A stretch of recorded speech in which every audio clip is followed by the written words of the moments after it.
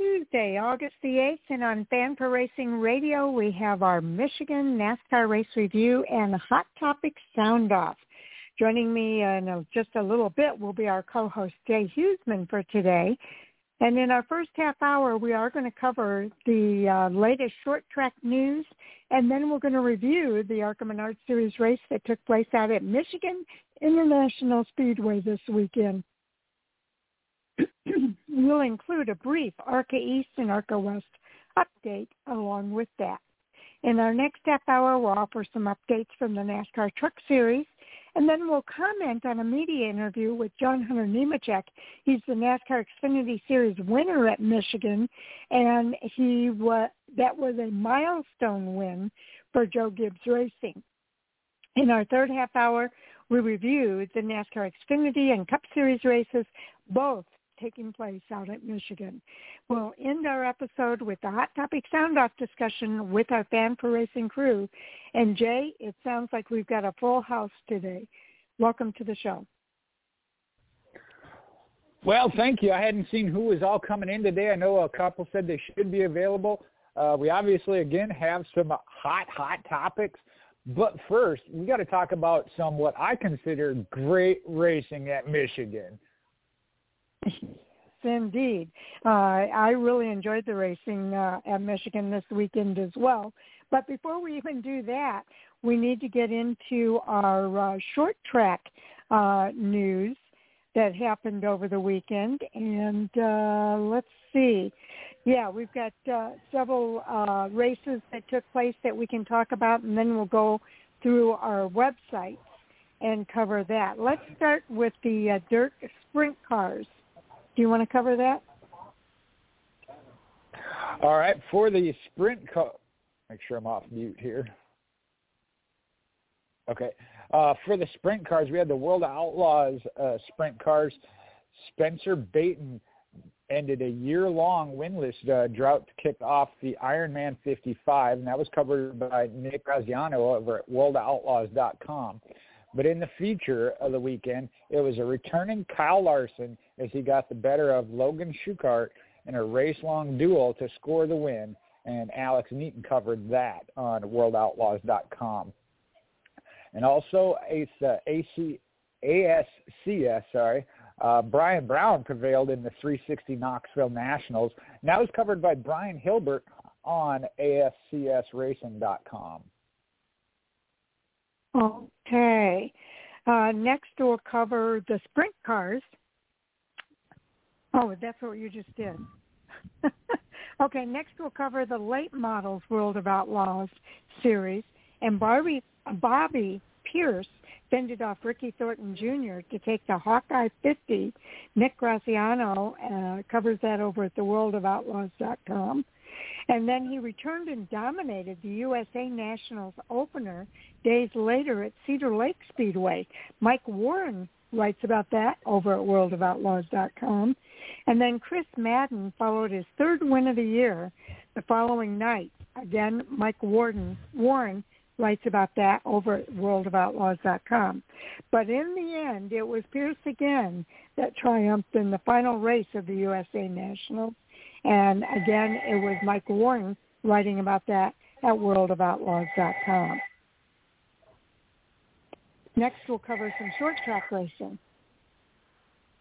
Other short track racing throughout the country at the Wheeling Modified Tour. It was Austin Deers, was a two-time Modified Tour winner, and he held off Matt Hirschman to win at Lancaster Motorplex. You can follow that on NASCAR.com, covered by Brandon White. In the ASA Series, Ty Majeski bounced back from his Richmond Raceway loss in the Truck Series to notch a victory in the Gandrud Auto Group 250. Matt Weaver from Short Track Scene covered that one. Give me 1 second. I lost my – there we go. USAC, under the USACs, Cody Swanson is the first USAC Silver Crown driver to reach 40 wins after he took a victory at Toledo Speedway.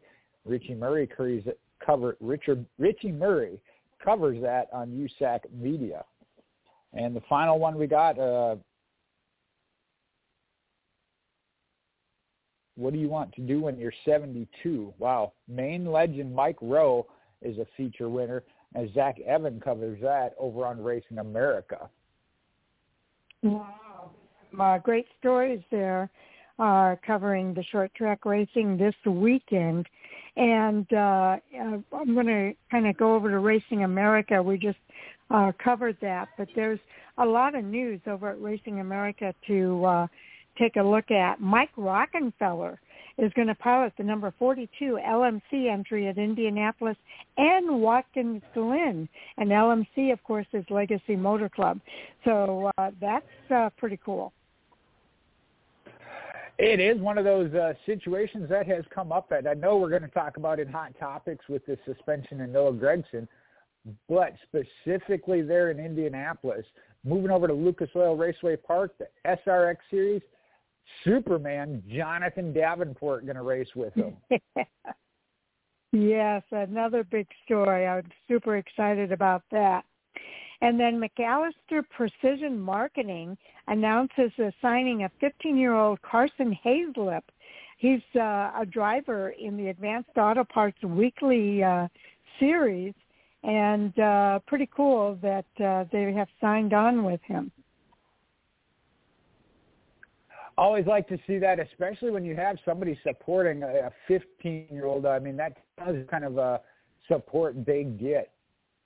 Now, another one is Shoemaker, as they announced the largest local payout in Speedway history. So Shoemaker Raceway is going to have a huge payout there. Oh, International Speedway is going to have that huge payout. And, boy, that is really, really cool to see as well. Also, let's see here. Appel edges out Vandergeest to win the Kalicki Memorial out at Slinger in late model racing. I know this is one, I don't know if Brian got over to this one, but has talked about going to Slinger. That is one, especially having grown up there, I never got the chance to go over to. I think I'm going to have to take a vacation, go back home, and see my family as well. Well, dogs are barking, so again, I apologize. But if you hear that in the background. But again, we've got 3 dogs, 3 adults, and 2 kids.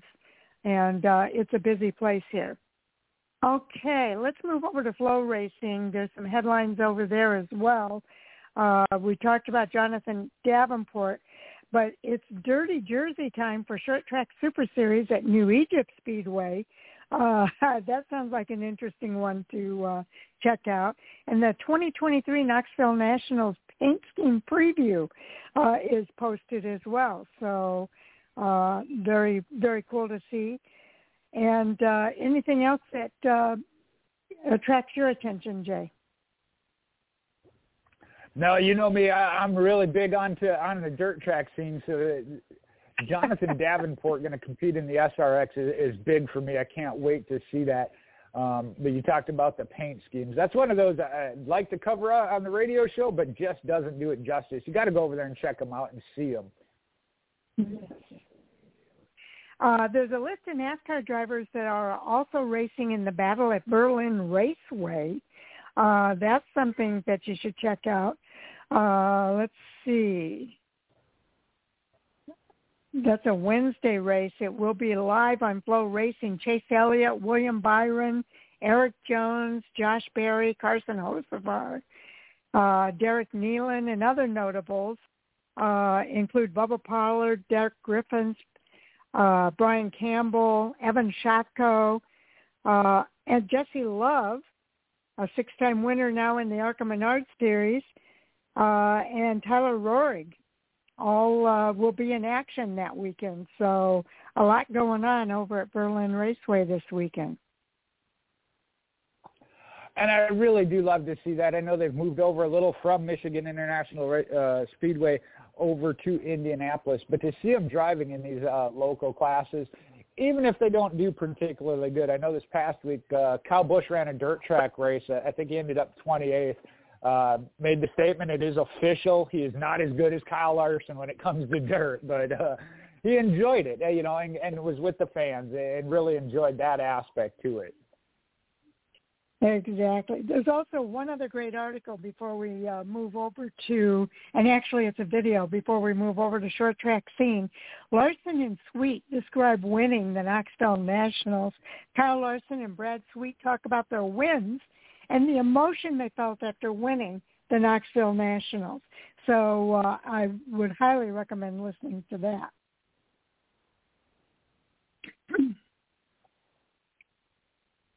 Well, as we move over to short track scene you mentioned there, Jesse Switzer picked up a victory, but not without some battles. And we've seen that, I think, throughout the entire weekend.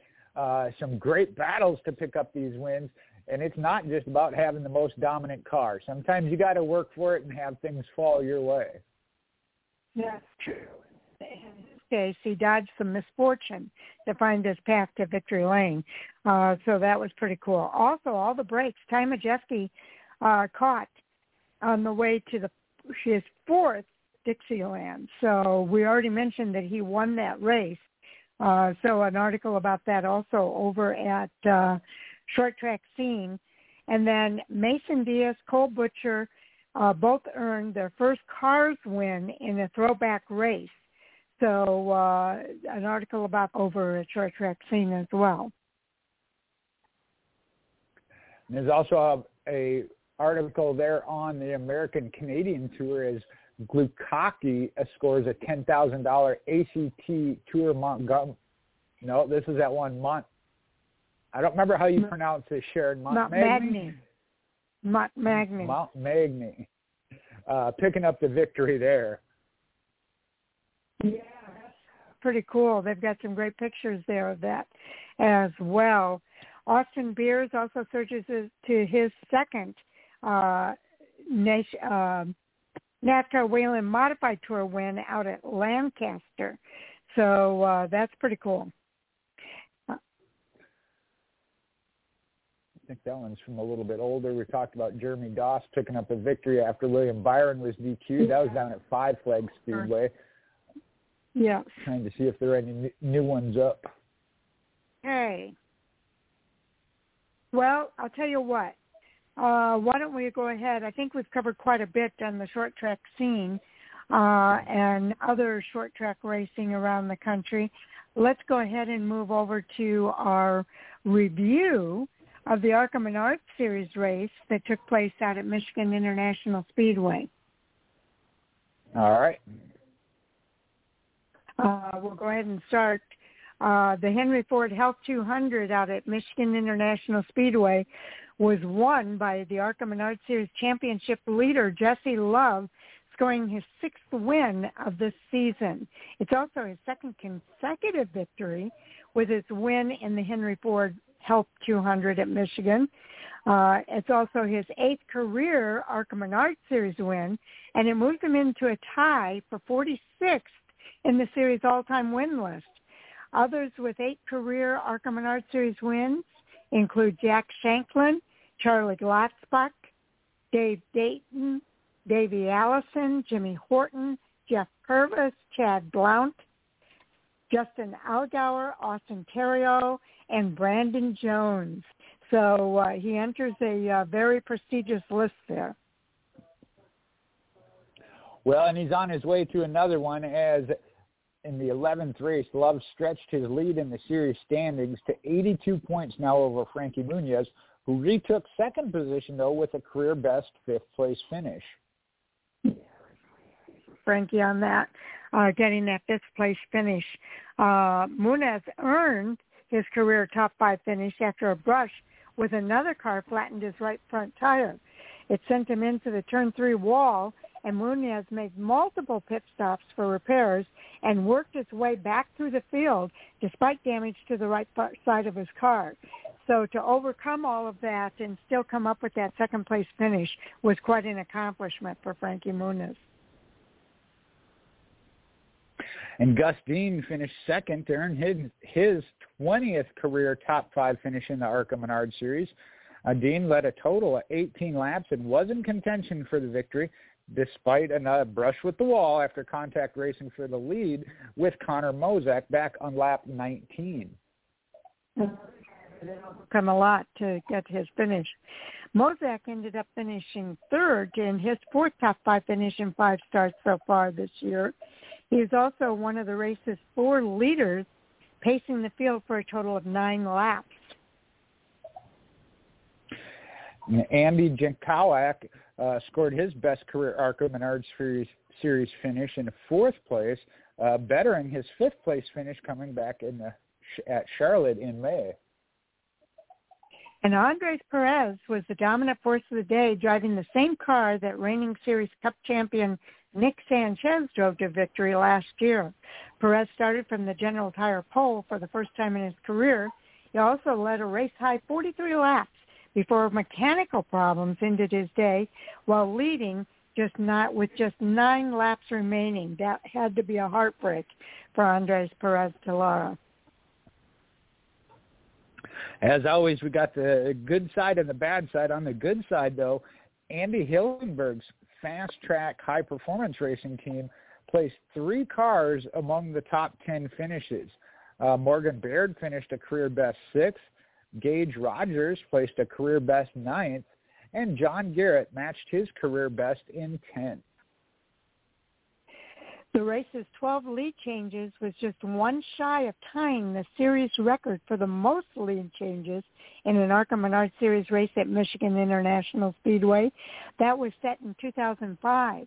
Last year's Michigan race also featured 11 lead changes. Now, next up for the ARCA Menards Series, that'll be the Reese's 200 coming up at Lucas Oil Indianapolis Raceway Park. That'll be Friday, August 11th. The race will be a combination race with the ARCA Menards Series East and pay full championship points for both series.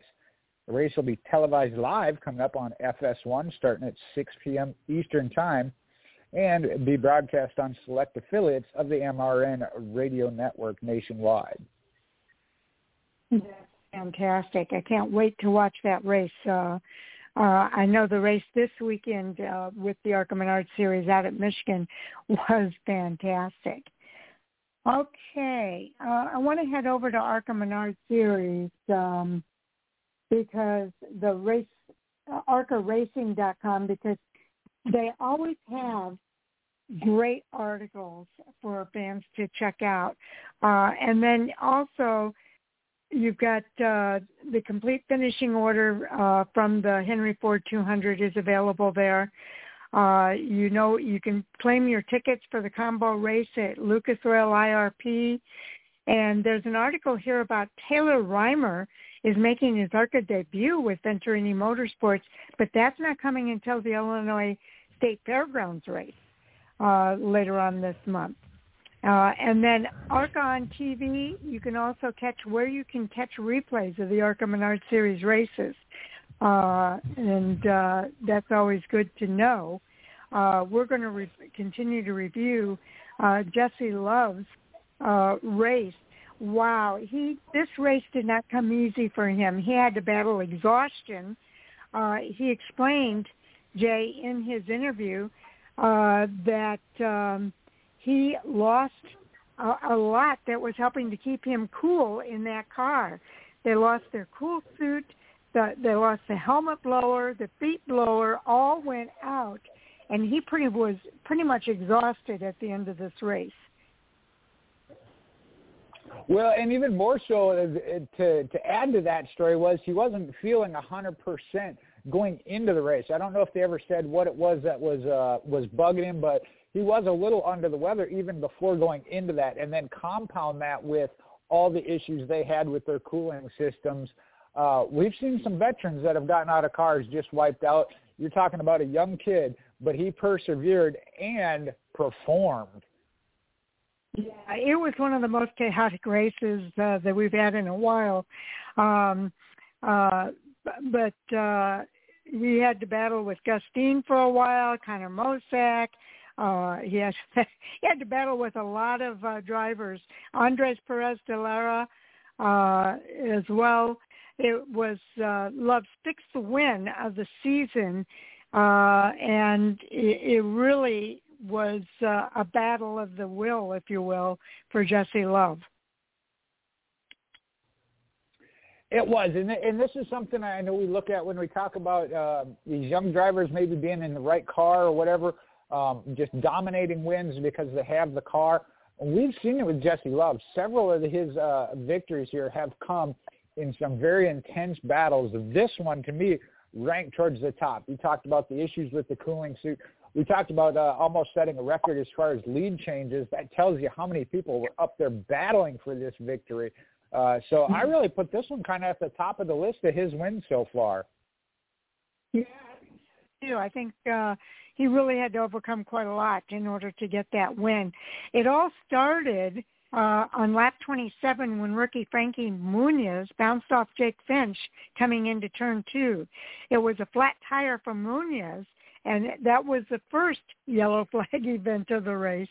And on lap 42, there was a restart and despite a strong launch by Love, Perez de Lara took over the lead with a pass on the inside between turns 3 and 4, and that he was able to keep that lead until he was forced to pit for fuel with less than 30 laps to go.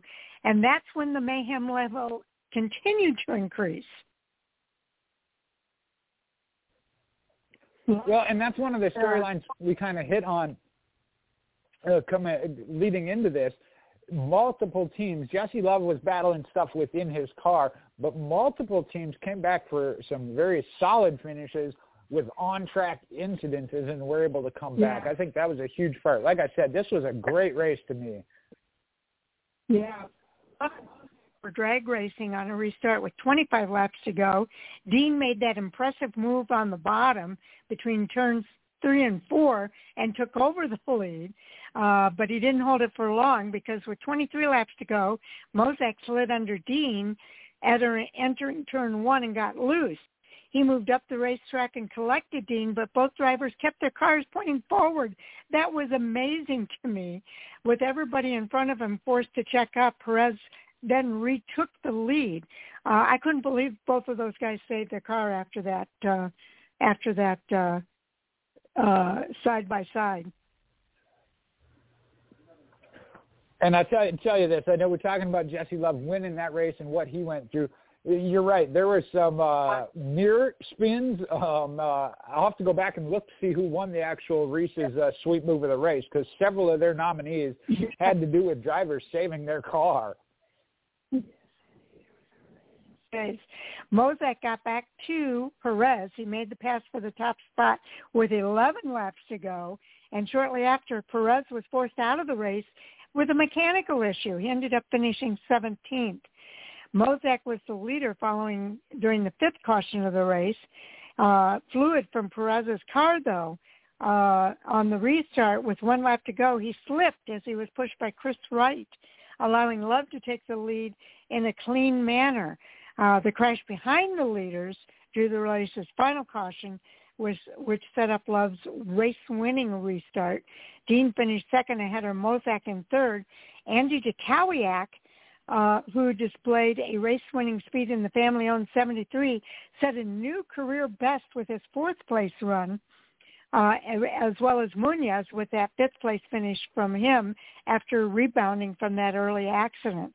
Just an amazing race with all kinds of action throughout the event. And I know it wasn't a victory, but you talked about Andy Jakowiak. That's one of those they show up when they can. They've got enough money put together to make a race. And this wasn't just making a race. You mentioned it. He was up there contending extremely hard and picked up his career best finish. But he was one of those contenders mixing it up in those final laps. Yes, he was. It was just an amazing race. Now, we mentioned the race coming up at Lucas Oil Indianapolis Raceway.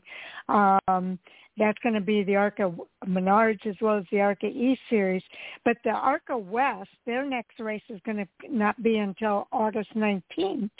That will be at Evergreen Speedway at 9:30 p.m. Eastern Time, the Napa Auto Parts ARCA 150.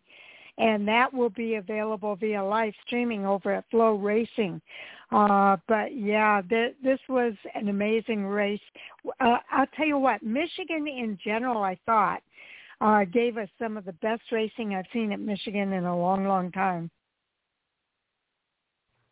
I'd have to agree with that, Sharon. That is one that can tend to be a strung-out race, especially in some of these other series where you have one or two dominant cars.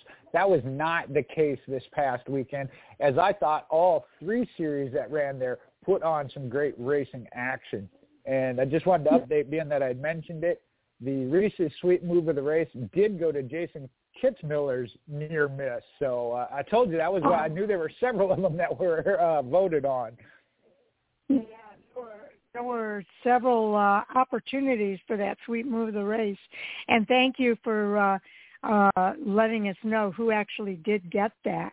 I love that they do that over at ARCARacing.com as part of the ARCA Menards Series, the Reese's Sweet Move of the Race. And fans get to vote on that. So you can watch the video of Jason Kitzmiller's near miss at Michigan over at ARCARacing.com. I pulled it up myself to take a look at it. Yeah. Again, it's just amazing that both of those drivers kept their cars going in that, after that kind of bouncing off each other. It really was an amazing, and you can see some of the other nominees in that video as well. Okay, Jay, we are going to go ahead and move on. The Truck Series did not race this weekend. The NASCAR Truck Series won't be racing again until this weekend. They'll be racing the T-Sport 200 at Lucas Oil Indianapolis Raceway Park on Friday.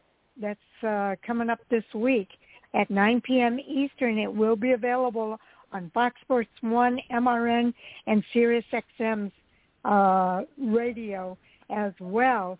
They've got the entry list posted already, and one of the big names on this entry list is Shane Van Gisbergen. He's going to be in the number 41 for Nissan Motorsports. I think that's probably the biggest news coming into this weekend. Well, boy, that's a tough call to say it's the biggest news. It's huge news, no doubt about it, as he enters the foray into oval track racing, as well as making a start within the Truck Series. But you got to remember, this is the first race of the playoffs for the NASCAR Craftsman Truck Series. So it's going to be interesting for sure. And I'm sure that's going to be on Shane Van Gisbergen's mind as he's racing in that number 41. He won't want to do anything that's going to impact the playoff picture, if you will, in the Truck Series, because this is a kind of a one-off race for him right now, so that he can kind of get his feet wet on ovals after racing several road courses in his regular series. It's going to be interesting because there are 10 playoff drivers that will be contending to move on to that next round for the Truck Series. Yeah, and that's going to be huge. I hadn't really thought about that of this, when we talked about him coming into this race, that especially being the first race, but it being the Truck Series playoffs. So you're right. You really want to mind your P's and Q's and not affect that championship run by any of those 10 drivers. Not that a driver ever wants to affect anybody else's race, but it kind of gets highlighted during the playoff runs. That's true, but there's going to be some other drivers that don't normally race in the Truck Series, and I'm going to highlight some of them right now. In the 04 is going to be Landon Lewis. You've got Greg Van Alts racing the number 20. Logan Bearden is going to be in the 22. We already mentioned Shane Van Gisbergen in the 41. Chad Chastain, brother to Ross Chastain, is racing the number 44. The 61 is a TBA at this point. I don't know if it's on the entry list or not. But also in the number 66 is going to be Jones. Let me look at that entry list real quick. They've got the latest one here. 61 is still TBA. And when they say Jones, what was his car number, Jay? Oh, Connor Jones. Connor Jones. Yeah, Connor Jones is going to be in that number 66 for ThorSport Racing. So there's going to be a handful of drivers in this race. Chris Hacker's in the number 30 for On Point Racing. So a number of drivers that are in this race that aren't normally driving in the Truck Series will need to watch their P's and Q's as the contenders race toward a championship. Well, and as you were talking about that, I recalled actually the Truck Series, as all the series have now, the Xfinity and the Truck Series have that during their challenges, the Dash for Cash and Triple Truck Challenge, as well as playoff races. You aren't allowed to have a driver from another series, a regular points driver from another series in those races. So your Cup drivers can't come down during the playoff races. So these teams that utilize other drivers have to find a new one that isn't running for points. So they've kind of gone through this before. I know this will be Shane Van Gisbergen's first time in dealing with that, but these other drivers are aware of it. And I don't think we've seen any major issues. I'm not going to say there haven't been any hiccups, but.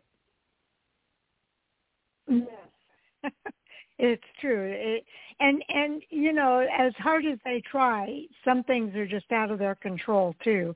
And that's just something for folks to kind of keep in mind as they watch this race out at Indianapolis's Lucas Oil Raceway Park. Other drivers of note, Armani Williams in the number 146, William Sawalich driving the number 1 for Tricon Garage, going to be in this race. Let's see, Raja Karuth, he's been racing with GMS Racing's number 24. So, yeah, there's a lot to look forward to. The O2, do we know yet who's going to be in the O2 this weekend for Young's Motorsports? I'm not seeing a driver listed there yet as of yet either. Let's see. Daniel Dye is going to honor auto racing's legend, Gary Bettenhausen, at Indianapolis this weekend. So that's kind of pretty cool to see that happening. They've got a picture of his paint scheme. Bettenhausen is kind of a big name in the Midwest here. And I really give him a lot of credit for honoring Gary Bettenhausen in this race. You always like to see that when drivers appreciate and show their appreciation and honor another driver like that, for sure. Gibbs is tabbed to drive for Spire Motorsports at Indianapolis's truck race.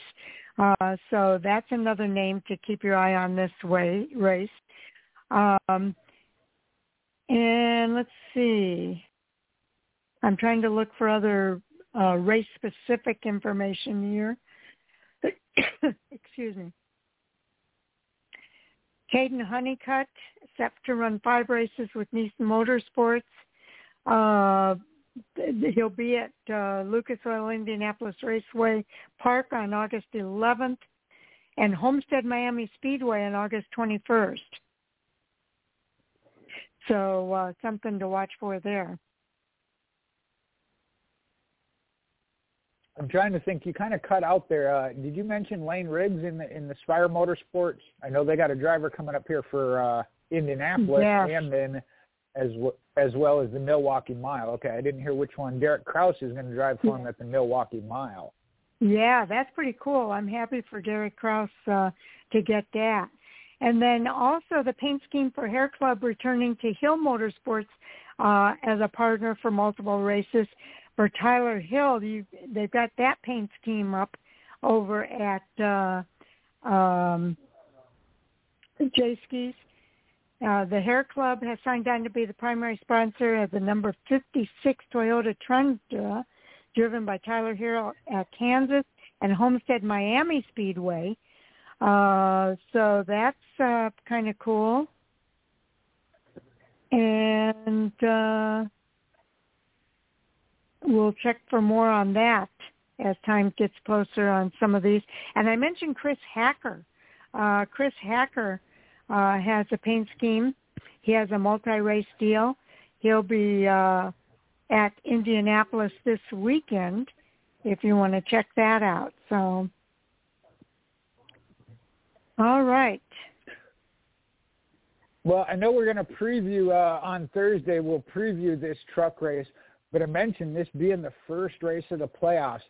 We just settled up the, grid last weekend at Richmond, but Corey Heim picking up that regular season championship despite missing a race when he was ill at Gateway.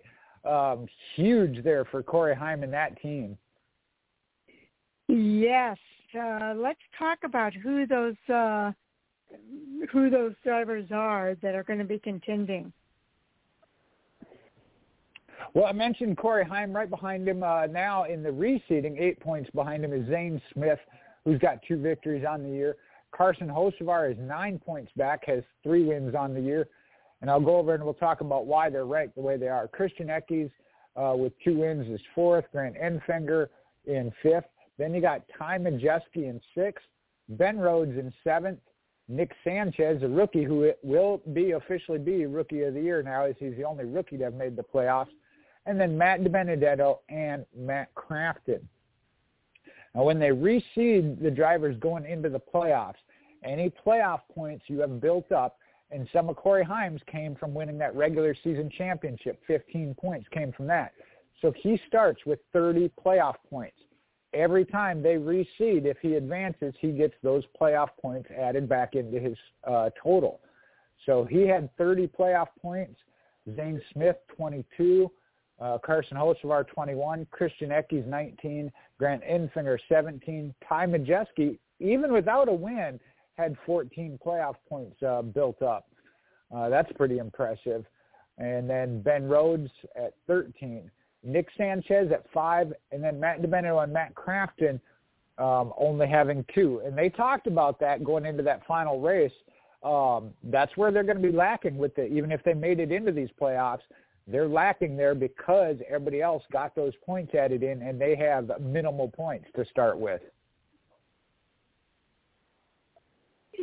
That point, Jay, because I don't know. I've been kind of keeping an eye on this.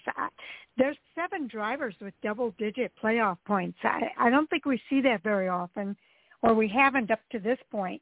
But you can just see how the drivers have figured out how important those playoff points are to their standing as they go into the playoffs. And to be that driver, to be the regular season champion and get those 15 extra playoff points is really huge. And you mentioned it, Ty Majeski having 14 playoff points, he has no wins, is impressive in its own right.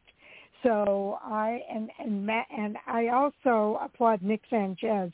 He had a lot of tough competitors in the Rookie of the Year season in the Truck Series here, and to be on top and to make those playoffs, and in a pretty commanding way, being 8th in the playoff ranking is pretty impressive for a rookie. Well, and we saw it throughout the year. I'm actually surprised he didn't get a victory. He was so close a couple of times. We saw that, some mistakes of his doing, some not. But he persevered throughout the season. And to come out, like you said, in the playoffs, had a really good points lead actually over his competitor, the next competitors. But to maintain that, and like I said, he really very close to getting a win or 2 throughout the year. I think he could be a real player here in the playoffs. I agree. I think he could be. I think he could present some surprising moments for a rookie in the Truck Series playoffs this season as they wind up their season. Only 7 races left for the Truck Series, and it's going to be fun to watch without a doubt. Okay, we are going to see what else do you want to make sure we mention before we move on to our interview here? No, I think for the Truck Series here, it's going to be interesting, and I love them starting on a short track there at Lucas Oil Indianapolis Raceway Park. You mentioned it, though, 3 races, and we cut some drivers. I hate to point Matt Crafton. I know he barely got in. He needs to step it up, though, and he's aware of it. I mean, the team's aware of it. But, yeah, it's not real long, and we're going to have to eliminate some drivers, and there's some crazy tracks in that first three races.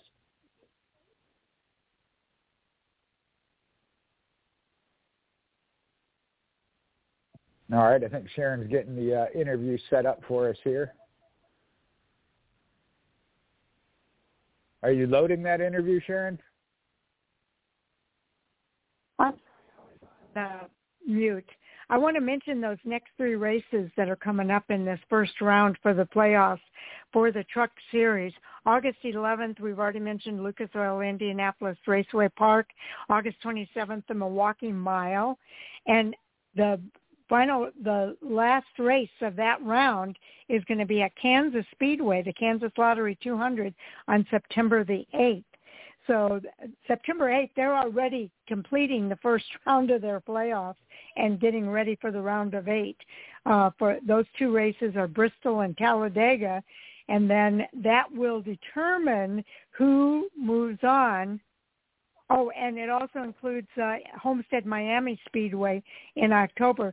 That race will determine who moves on to the Championship 4, so at Phoenix Raceway. So, yeah, not much left to go here in the Truck Series. Well, and I tell you what, especially coming from the background he did, we were talking about rookie Nick Sanchez.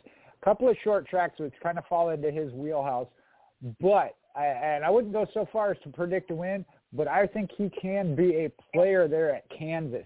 But so is Carson Hocevar. So I think that'll be interesting to see who's in and who's out and who needs that victory come Kansas. It's going to get intense, and it's going to be a lot of fun to watch. And this is the year that I can't really say. Carson Hocevar, he has momentum on his side right now, but we've seen drivers come in with momentum and fall off. So we'll see what happens with Carson here. But there's so many other drivers that could pick up the mantle and win that championship, and it's going to be hard to predict who that could be. Ty Majeski's been impressive. Corey Heim. Who's it going to be, Jay? You know, I think I meant to put this up on our hot topics if we have time. I know we have quite a few others, but just kind of get a feel for who people think they are. You mentioned it. Corey Heim been steady all year. That's why he's a championship points leader. But you mentioned Hocevar having the momentum. Zane Smith and Christian Eck has kind of been streaky. And then you got Grant Enfinger. He's another one, just kind of laying in the weeds. Mm-hmm. And then Ty Majeski. Always solid, just doesn't knock out those wins, and we've seen what that can do, especially in this format. You win, and you're guaranteed to move on. And we saw Majeski do that last year, so we'll have to see if he can do it again. Yes, it is going to be do not miss racing in the NASCAR Truck Series, without a doubt. Okay, let's go ahead and move on here to our interview. You know, that Xfinity Series race was won by JohnHunterNemechek. He drives the number 20 Mobil 1 Toyota and won the Xfinity Series race out at Michigan International Speedway on Saturday. And again, it didn't come without a few adversities for him to overcome. So we have the interview, the media interview. It's actually just a little over 12 minutes long. It won't leave us a lot of time to comment, but I'm going to try to get that full interview in, if you will, Jay, and then you and I can comment on it when it's over. Okay? All right.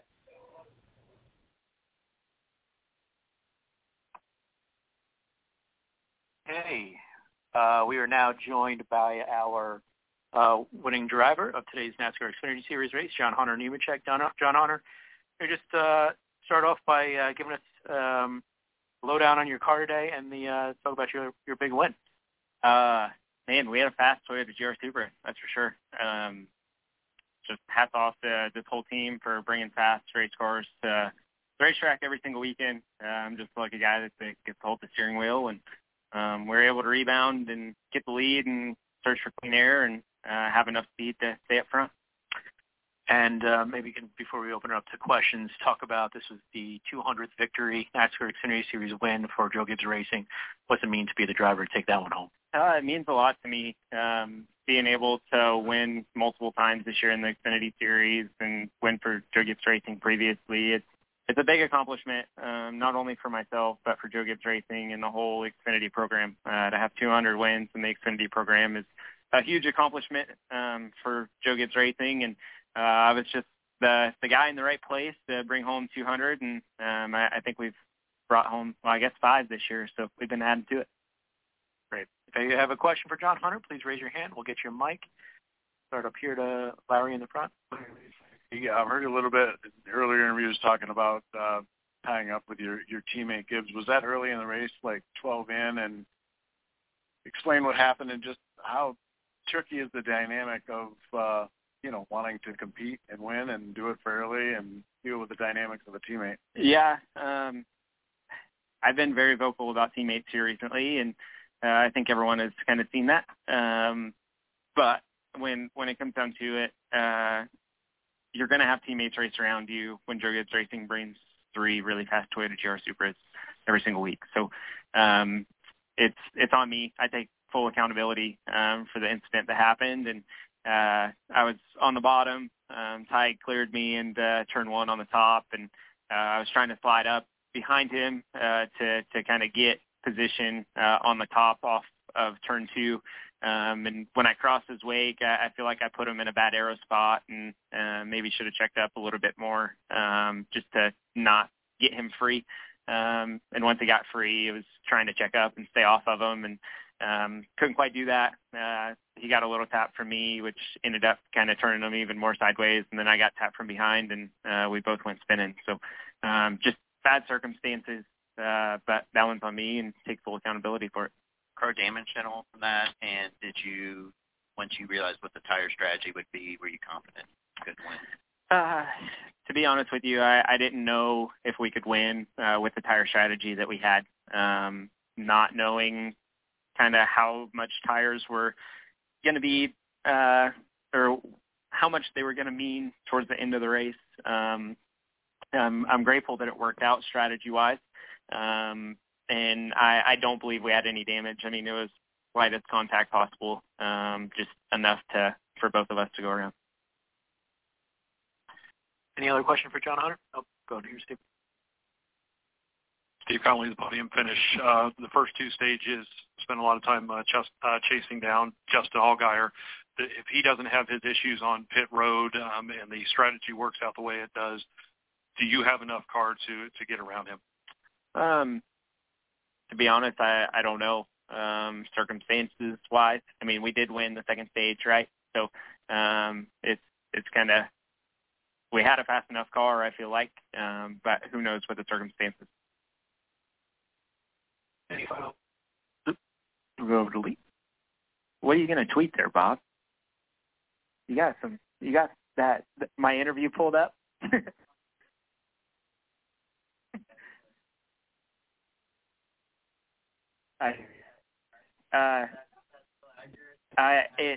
I'm pretty sure I did say that. Just dignity, or aren't you, bud? Just with Bob. Oh, okay. Hey, Spencer, catchfriends.com. So what are your plans for next year? Knew this question was coming. For me, I'm 100% focused on this year and trying to win this Xfinity championship. For me, we set goals coming into this year as a 20 team in the Xfinity Series, and we want to go accomplish those. So my full focus day in, day out right now is to go win this Xfinity championship and win as many races as I can. I don't know what my plans are for 24, to be honest with you. I have no clue. So I feel like when my team comes up with something, we definitely will announce it at that time. I mean, they floated your name around while Martin was still kind of dilly-dallying, and now since that's secure, I mean, when would you like to know what you're doing next year? Because you can't wait till the very last minute, or you just want to see what opens up? I think for me, I could wait until after Phoenix, right? For me, it's all about head down, mindset right, not focusing on the future and focusing on the present. It's going to try and win as many races as I possibly can and go win the championship. That's one thing that I've yet to accomplish in the NASCAR ranks is winning a championship. So it's full bore on that. Go to Chris, and then up here in the center. ChrisFanCatchers.com. John Hunter, when you look at the Xfinity playoffs, who do you think are going to be your biggest challengers, or do you think it's going to be a battle of not beating yourselves? Every single one of them and ourselves. I mean, you can't count anybody out, right? Like you cannot count anybody out. The moment that you count someone out is the moment that they can overtake that. So for me, it's focusing on trying to race everyone every single week, and I feel like when you count somebody out, they are able to kind of overstep that mentality and probably pull something out that you think that they wouldn't. Yep. Go in the center and then go to Lee. Eric Young with theSuperspeedway.com. Big points day for you today. How important is it to keep gaining points toward that regular season championship heading into the playoffs? I mean, it's big to win the regular season championship. I think that there's value to that, right? 15 bonus playoff points going into it. I think it's only really like 3 more bonus points, right, compared to second place. So I'd rather win a bunch of races, and if that means we win the regular season championship, then that's great. But winning a race is five playoff points, so that's a big ordeal. Lee, then Dustin. On Denny's podcast this week, he said that he thought the depth in the Truck Series was deeper than Xfinity Series, and you've had deep associations with both. I mean, you raced for a long time in trucks, gone back and forth in the Xfinity Series. How would you answer that as far as where you think the greatest depth of competitive cars or trucks might be? I can answer this 2 different ways, right? From a driver's standpoint, I feel like both series have a lot of talent in them, right? You don't really see one guy just rolling off into the sunset in either series. You see a bunch of guys winning races and running up front competitively. But with the truck model and having a spec motor and everyone having the same spec motor and the rules being closer, I guess, it kind of equals it out to more of a level playing field, right? So I feel like that has kind of separated the Truck Series and the Xfinity Series a little bit. So it's really, I feel like talent-wise, probably close to the same. I think he did say that there's probably 10 Xfinity cars on a regular basis that could possibly win an Xfinity race, right? And there's maybe 15 trucks that can win a race every single weekend in the Truck Series. So I think when you look at talent, you aren't necessarily talking about driver talent, right? I think you're more or less talking about how close most of the truck teams are. I mean, one mistake in a truck race and you go from leading to finishing 10th, right? So it's all about aero and trying to maximize your day on the truck side with how short the races are. You're welcome. And we'll Dustin and then wrap it up here in the middle.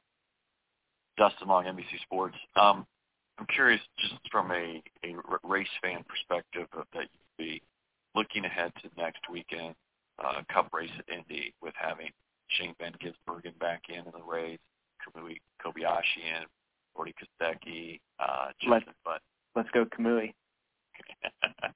I'm just curious, is to see those guys that don't always compete in series, from your perspective as somebody who does this, but even though you're not competing against them, what's your interest level in seeing them, and what are the things that you're interested in seeing with those guys and what they can do?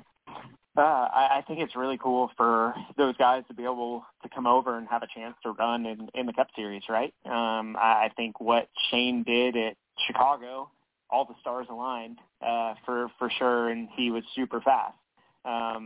I think that the interest of it is super, super neat for me. I'm the type of guy that wants to go race anything and everything. So for me, if I had the opportunity to go run a V8 supercar in Australia, I would definitely take that opportunity, right? So I think it's really cool to see drivers be able to compete in different disciplines and being able to compete at a high level. So for me, it's really neat, and hopefully I get the opportunity to do that in some other series as well. You're welcome. And we'll wrap it up here. even stumppunchers.com. If I did the math right, I believe you and Austin Hill are now tied for the regular season points lead. You guys have had tons of speed. They've also, had tons of consistency. When you look at the tracks up ahead, do you feel that one or the other has an advantage? To be honest with you, I don't know. I feel like we have some really good racetracks coming up for us. Obviously, Austin is a very good super speedway racer when it comes to Daytona. But we have 2 road courses, Daytona, Darlington, and Kansas left. And 3 of those I would circle as probably 3 of my favorite places to go to, right? So I feel really confident about it. Yeah, we're tied for points after the last 2 weeks we've had. So it's nice to rebound and kind of put ourselves back in position. Thank you. Thank you, guys. All right, Jay, your thoughts about the interview with JohnHunterNemechek, the winner of the Xfinity Series race this weekend, and the 200th win for Joe Gibbs Racing. Well, there is a whole lot there I don't even think we can respond to in the short amount of time we got here, and I know some of them we'll touch upon when we do the race review as well as hot topics. But some big things I took away, the 200 wins for Joe Gibbs Racing, JohnHunterNemechek coming over and racing with them this year, making his contribution with the 5 wins he's gotten so far this year. But he mentioned it when it came to racing around teammates and those issues. Bringing fast cars for all teams. I mean, that puts you in a certain position to overcome certain things. You've got to race around your teammates. So that was really interesting. I found anyway. Watching that replay, I know he took credit and blame for it. But if he checks up a little bit more to give his teammate room, he might add another teammate or somebody else behind him, get into him or pass him. So I can't say he did anything wrong. I mean, truthfully. He didn't slide up and hit him. He slid in behind him, but it caused that arrow, loosened him up, which caused the problem where he hit him. So I don't know that was really necessarily a bad on him because, like I said, he had Sammy Smith was the 3rd teammate there at Joe Gibbs Racing behind him that was also involved in that wreck that ended up in it. But mention the speed. JohnHunterNemechek came back to win the race. Ty Gibbs came back to finish 4th. Speed covers a lot of things. But, yeah, he seemed very humble, and he mentioned it that he has been critical of his teammates recently, but he took ownership of this particular thing. So I give him credit for that. But I agree with you. I think that there was plenty to go around there on that particular point. You can look at it that Ty could have given him a little more room to get back in too, which is what he said he was trying to do. But, everybody's focused on different things throughout a race. You're talking about milliseconds sometimes that are involved in making some of the decisions that these guys make on the track all day long. And a lot can happen. So it's just one of those things that happens. He was able to kind of rebound and get back at it and go after that victory, which is the most important thing. So I think what we'll do now, Jay, is move over to our review of the Xfinity Series race that took place over at Michigan this weekend. And I'm going to go ahead. Did you have one other thing you wanted to mention, though? I was just going to say, and I know this will tie into maybe some of the hot topics of what he's looking at, though, whether it be the point standings or the championship. He's focused on the here and now. Yeah, his name has been linked upward for a couple of different rides, I believe. I like that he's just focused on that. He knows if he's winning races, contending and winning championships, everything else will take care of itself. Absolutely. Okay, going to the Cabo Wabo 250 at Michigan International Speedway. It was JohnHunterNemechek winning that race at the age of 26, driving the number 20 Mobil 1 Toyota for Joe Gibbs Racing, and Ben Bashore is his crew chief. It was his 7th victory in 88 Xfinity Series races and his 5th victory and 16th top 10 finish this year. His first victory and second top 10 finish in 4 races at Michigan International Speedway. Josh Berry ended up finishing second, posting his 3rd top 10 finish in 3 races at Michigan and his 13th top 10 finish this season. Brandon Jones finished in 3rd place, posting his 6th top 10 finish in 7 races at Michigan. Parker Retzlaff, who finished 9th, was the highest finishing rookie of this race. And to give an overview of what happened in this race that JohnHunterNemechek won, earning Joe Gibbs Racing their 200th Xfinity Series win in the series. He had to overcome an early wreck, a late caution, and an angry teammate to claim a milestone victory in Saturday's Cabo Wabo 250 in Michigan. He had that incident with Ty Gibbs and early in the race, and he was able to rebound to win the Cabo Wabo 250 for his 5th win of the season and 200th victory of the series for Joe Gibbs Racing. The pole sitter, Josh Berry, finished in 2nd, matching his best finish of the season, and Brandon Jones in the number 9 placed 3rd. That was his best finish driving for Junior Motorsports. Ty Gibbs finished 9th in the next position, followed by Sam Mayer to round out the top 5. Then it was Riley Earps, tallied the 3rd most points at Michigan and took the checkered flag in 6th place, followed by Ross Chastain, Parker Kligerman, Parker Retzlaff, the rookie. Jeb Burton rounds out the top 10. Justin Allgaier was pretty dominant early. He won the opening stage in his series-high 8th stage victory of the season. A series of late race miscues dropped him, though, to 14th in the finishing order. JohnHunterNemechek took the 2nd stage for the win, and there were 7 lead changes among 6 drivers and 7 cautions for 31 yellow flag laps. The average speed of the race was 124.931 miles per hour. Your thoughts, Jay, about the top 10 here at Michigan? Like I said, this is, especially following the ARCA Menards Series race, was going to be really tough, but we saw it competitive, the recoveries, starting with your winner, JohnHunterNemechek. But Ty Gibbs finishing up there, I mentioned.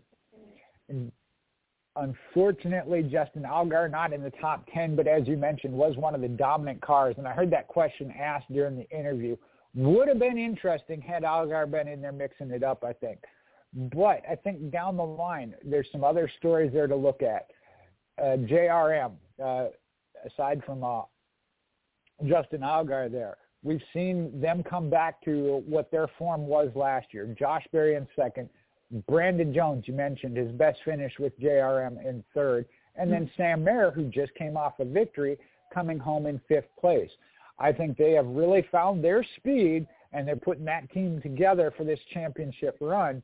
And then the others that I see there is on the playoff cut bubble, Parker Kligerman with the top 10 finish, as well as Riley Herbst. He's had an up-and-down season throughout, started out really strong.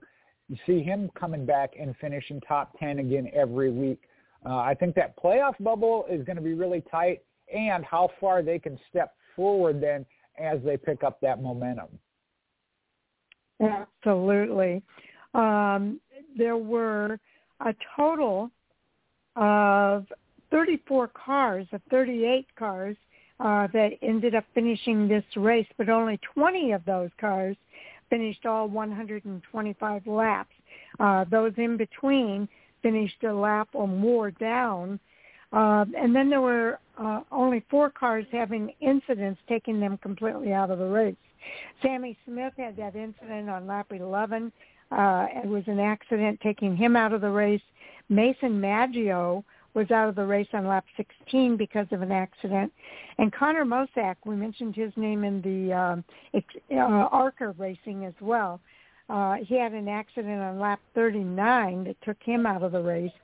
And an electrical issue took Kyle Weatherman out of the race on lap 91.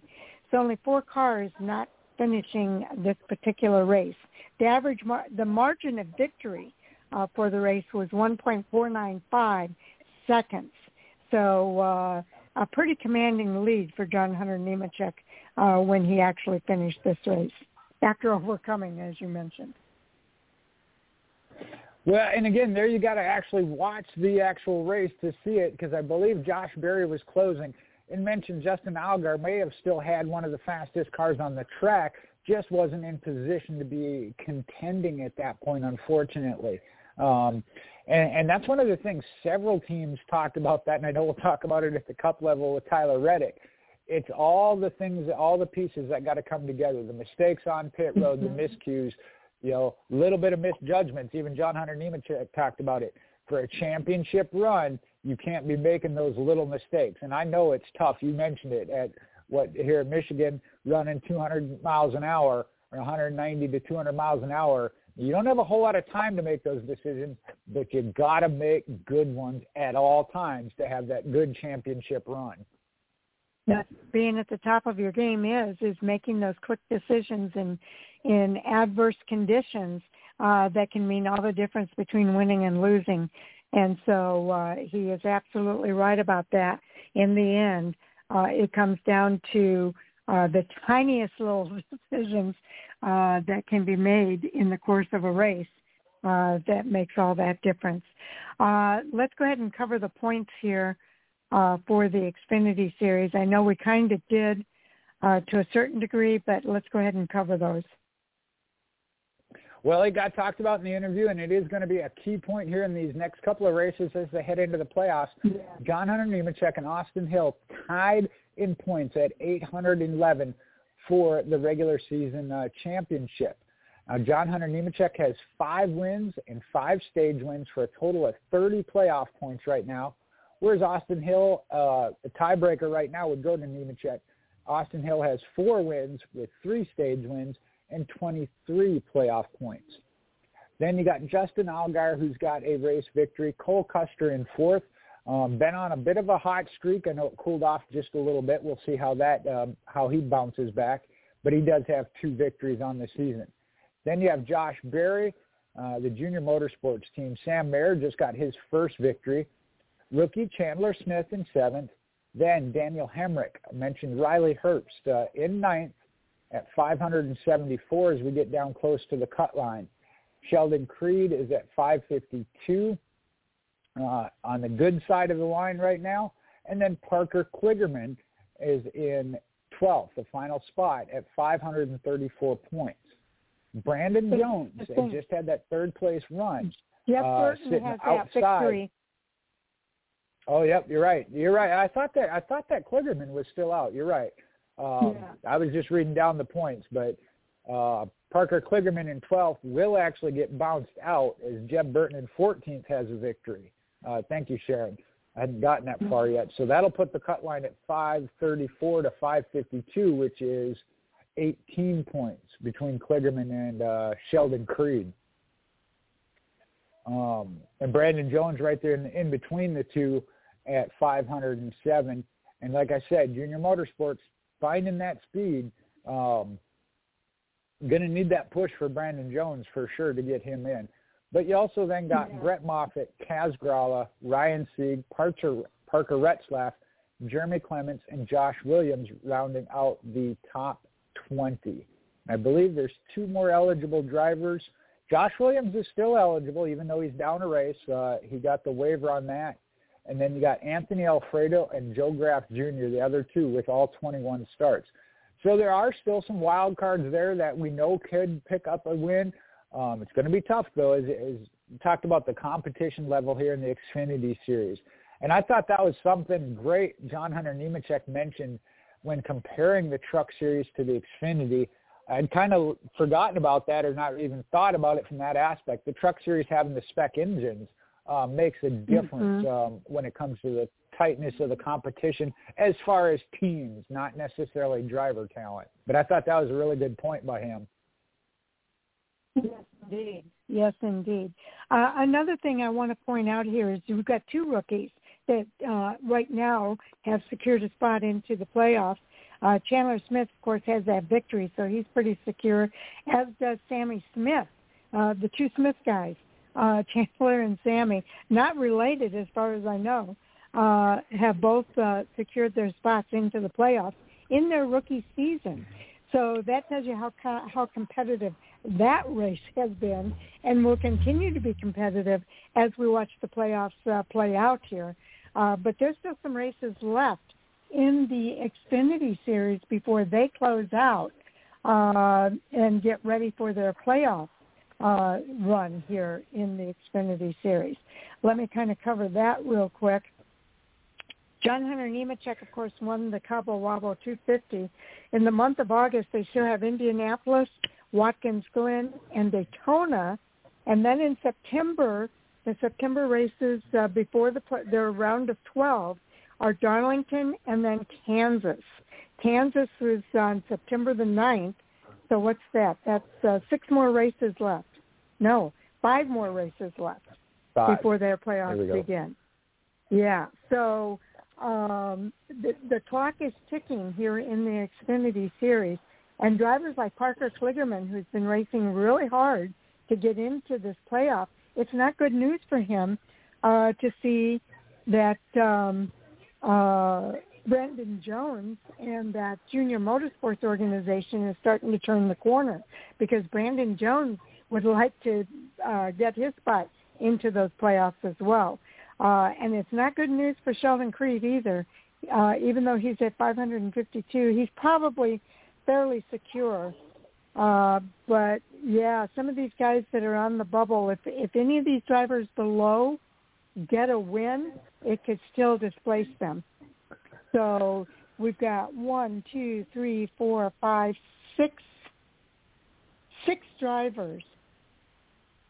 1, 2, 3, 4, 5. Actually, it's 5 because Parker Kligerman is below. 5 drivers that don't have a win, and those are the most vulnerable drivers when it comes to one of these drivers below the cut line coming up with the win in these next 5 races. So we're talking about Daniel Hemrick. Josh Berry's up there. Daniel Hemrick's up there.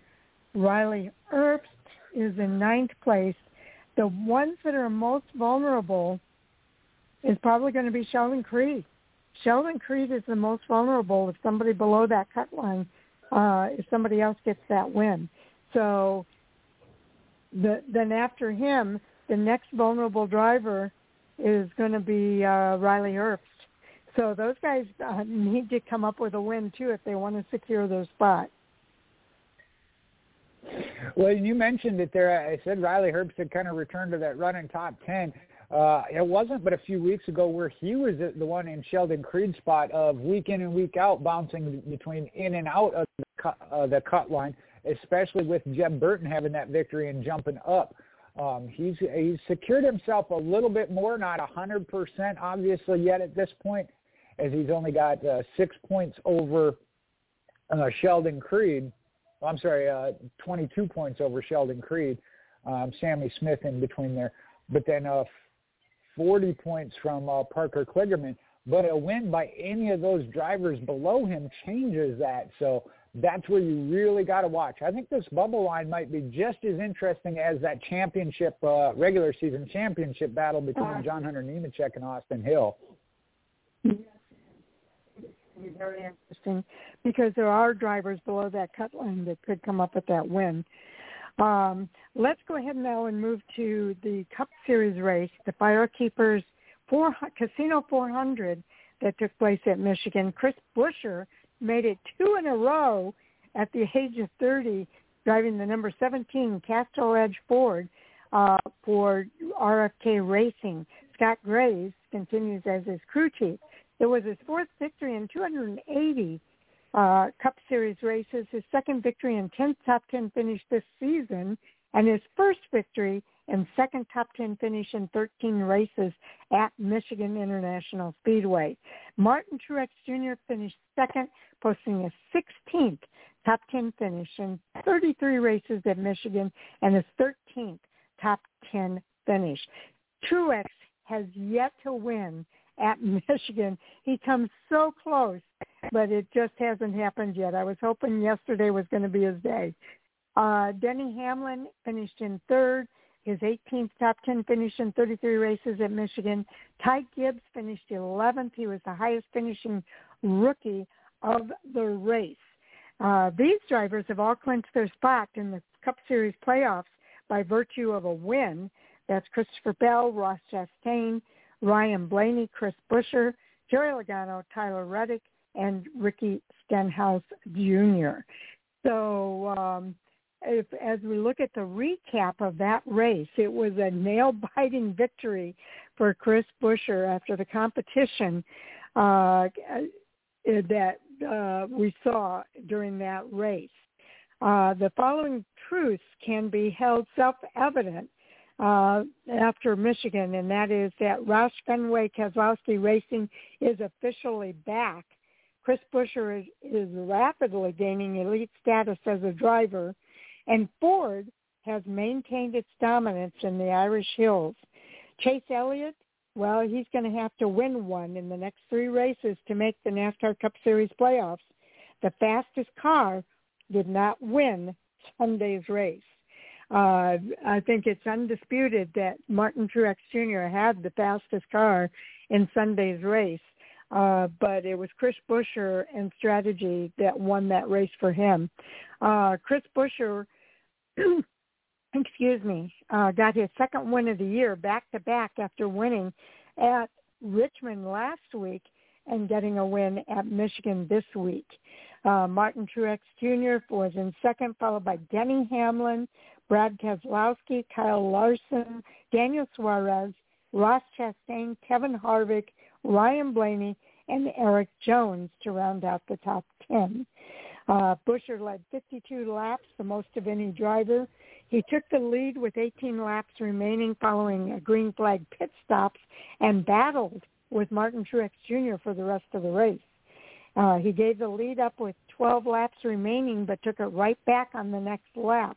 The pole winner, Christopher Bell, finished in 13th. He had contact with the wall on Sunday and struggled with the car the entire rest of the race.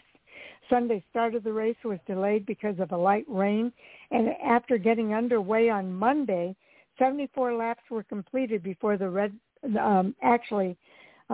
74 laps were completed before the race was red flagged and postponed to Monday. Stages 1 and 2 were both won by Martin Truex Jr. There were 26 lead changes among 16 drivers, 9 cautions for 43 yellow flag laps. The average speed of the race, 131.159 miles per hour. Your thoughts about the top 10 finishers at Michigan in the NASCAR Cup Series? Well, you could have 10 different headlines when covering this race. First off, start out with the return of, as you mentioned, the return of RFK Racing. It could be that Martin Truex gets beat on a Monday. I don't have the statistics, but his credentials when it comes to Monday afternoon or Monday morning racing has been rather phenomenal. And this really, as you mentioned, was his race. I don't know what happened to the car. Just didn't quite have enough to get back by Chris Buescher.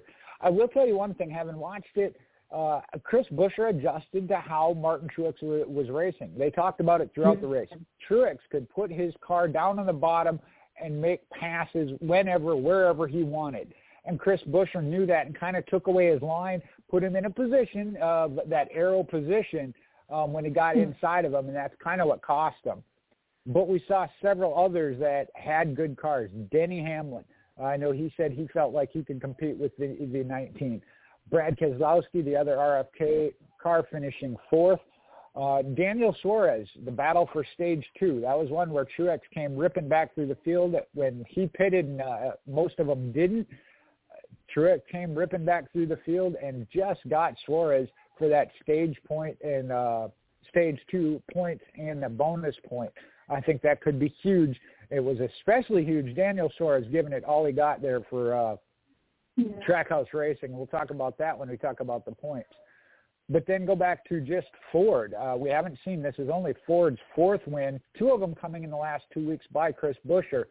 So to see them continue their streak at Michigan was actually kind of surprising.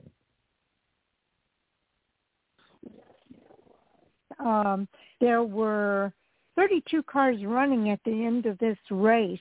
21 of those cars finished all 200 laps. The rest are drivers that finished a lap or more down. Kyle Busch, how disappointing for him. On lap 14, he had an accident that took him out of the race. Chase Elliott also out on lap 34 because of an accident. William Byron out because of the DVP policy, damaged vehicle policy. Josh Berry had an accident, taking him out on lap 50. Alex Bowman had a steering issue, taking him out of the race on lap 134. But not a good day for Hendrick Motorsports out at Michigan yesterday. Well, there you go. There's another. I was going to say there's another headline for you. But to me, going a little bit deeper with those drivers you mentioned, it was that losing the car, whether it be loose on the inside of somebody else or even on your own. I think Chase Elliott's was on his own. I'm trying to remember with William Byron if he had other cars around him. But the car being that on edge and these guys not being able to catch it. So that was an interesting thing, and we saw that come into play with Truex there in the closing laps. I think that was a huge storyline.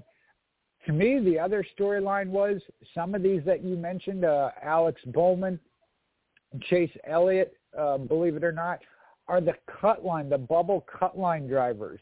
There was a lot of movement and shifting around that cut line that could come into play in these final races. Bubba Wallace, I know, capitalized, ended up 18th, but he was one that led twice for 21 laps. Really mid-race, thought he might be one in contention at the end. Didn't play out that way, but that would have been huge if he'd been able to finish even further up to build upon his cushion, if you will, at the playoff cut line. True. I forgot to mention the margin of victory of this race was close, 0.152 thousandths of a second. So Truex was there. He just couldn't quite catch Buescher. You bring up some great storylines throughout this field.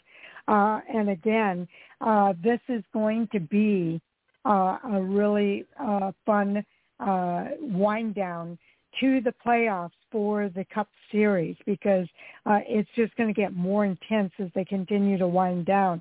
In August, Indianapolis, the road course. Then you've got Watkins Glen, another road course, and Daytona International Speedway is going to be the last race of the regular season for the Cup Series. They start their playoffs, the round of 16 starts September 3rd out at Darlington Raceway. Only 3 more races, and 2 of those races on road courses, and then a super speedway track to figure out who's going to be the final 16 to battle for the championship. Well, and we've seen it. Road course racing here as of late has certainly picked up in intensity, but you're talking about one like Indianapolis Raceway Park. And I know Mike put it up in the Hot Topics. They've changed the restart zone back a little bit to try and avoid that log jam we've seen in the past going into turn one. But that one, to me, really is a super wild card when it comes to road courses, kind of like the Roval. Now, Watkins Glen, that one would be a little more, what do I want to call it, stereotypical road course. You're going to see the good road course racers up front in that one. But then you go right back into the wild card of Daytona. So, yeah, this could be a huge change in points over the next 3 races, I think, anyway. Yes, indeed. It is indeed going to be a huge storyline as these races tick off. And, you know, it's the same thing. I don't know that we know which driver is going to win the championship in the Cup Series either. Martin Truex Jr. has been dominant, but it's been shown that he can be beaten. There are a lot of drivers at the top of this list in the points, that could end up winning this championship. How do you pick who's going to be the dominant one in the playoffs, Jay? Right now, I don't think you can. Right now you're looking at, as you mentioned, Martin Truex Jr., and just in the regular season championship has taken that points lead by 57 points over now Denny Hamlin. William Byron early in the season looked to be a runaway for that regular season championship with his 4 wins and had 22 playoff points, which is still the most, but he's 96 points back now of Martin Truex. That tells you, you mentioned it with this past week, HMS kind of having the hiccup in the season. Now's not the time to be having that as you set yourself up for the playoffs. Exactly right. So we'll see what happens. That playoff cut line is the same thing. Michael McDowell's been sitting in that 16th spot. Did we cover the points here yet? No, not fully. The only 3 I hit were the top 3. I can run them down real quick, though. Let's see. 4th spot is Christopher Bell. Kevin Harvick, pretty secure in 5th, even without the win. Kyle Larson, Ross Chastain, both have victories. Brad Keselowski, again, pretty solid in points, sitting at 651 when it comes to getting in on points if they don't pick up a victory. 9th is Kyle Busch. Ryan Blaney has a victory. Chris Buescher now up to 11th with 2 victories. That'll change with the reseeding. Joey Logano in 12th has a victory, but dropped back a little bit. Same with Tyler Reddick. Got a victory, 4 stage wins for 9 playoff points, but 13th in points. Now here's where it gets a little tense. Bubba Wallace in 14th is at 541. 11 points behind him is Ricky Stenhouse, but he's got the win, so that secures him. 16th is actually now Ty Gibbs by 3 points. Michael McDowell out by 3 points. And 2 more points behind him at 481 is Daniel Suarez. Then you go about 20 points back, and you got A.J. Allmendinger. We know the road courses are their specialty. It's kind of what they've been looking at and banking on. In 20th, you got Alex Bowman. Rough season for HMS on that aspect of the injuries. See them get back to form. But behind him in 21st, former winner Austin Cindric. Then is Chase Elliott. You got Justin Haley, who's won at Daytona. Eric Almirola, prior winner in the Cup Series, 24th. So there's some names. Eric Jones, I know he said something about wishing Darlington were on this side of the playoffs as he's picked up victories there. And in 29th, you got Austin Dillon. So we know there are winners back there. Chase Briscoe in 31st. It's going to be interesting. Going to be interesting, I think, at the cut line. I think it's going to be interesting at the top because a lot can change during these playoffs with the field that we have. And I think it's going to be extremely fun to watch. And again, all 3 of these playoffs are going to be do not miss racing. Most certainly. Right now I know we're looking at the Indianapolis road course as we lead into hot topics. That's been one as of recent anyway, whether or not that road course goes away and they go back to the actual Brickyard 400 on the oval track. So that's one to think about for the coming years. I don't think that we've seen an official decision on that yet, have we? I don't think so. I'll have to look that up. I think I remember seeing some indications that is certainly a possibility, but I don't think it's been officially announced yet. Okay, we are at the top of the hour. That means it's time for Hot Topic Sound Off. And, Jay, you kind of led into it here. We do have Mike Orzel here. Welcome to the show, Mike. Hey, good afternoon, everybody. Andy is also going to be joining us. So he's not here yet, but I expect him momentarily. But while we're waiting for him, why don't we do an update on the fantasy game for the Fan4Racing group? All right, let me pull that up real quick. Truck Series. Tommy's the man at the top by a point. He's got an 80 point. Sam is 1 point behind him at 79. I'm at 67. Andy and Sharon, 66 each. Mike, 63. Brian, 59. James, 57. and Owen at 54. On the Xfinity side, it is our fearless leader there in Sharon, a big gap at 107 to 96. Brian's in second at 96, Andy 94, James 91. Me and Mike, side by side, 83 points. Owen 73, Tommy 72, and Sam 71. On the Cup side, it's been James all year long, 139 points. I'm now in second with Sam at 121. Tommy's at 118. Mike and Owen at 114. Sharon 105. Brian 99. And Andy 93. And overall, 40 points top to bottom. James 287. Sharon 278. Myself and Sam 271. Tommy at 270. Mike at 260. Brian 254. Andy 253. And Owen 241. This weekend with the Truck Series, we're going to double point, so I think that's going to be a huge starting factor there for that series as well as the overall. Yeah. Andy has made it. Welcome, Andy.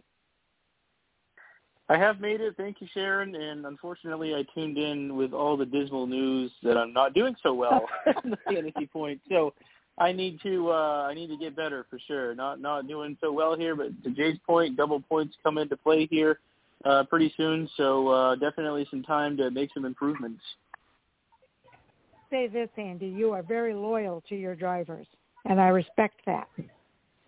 Yeah, sometimes that works out. Sometimes it works out. Sometimes it does not. But yeah, sometimes I got some surprises up my sleeve, and with weekends like the Indianapolis Road Course, you never know. So we'll see what happens. Okay.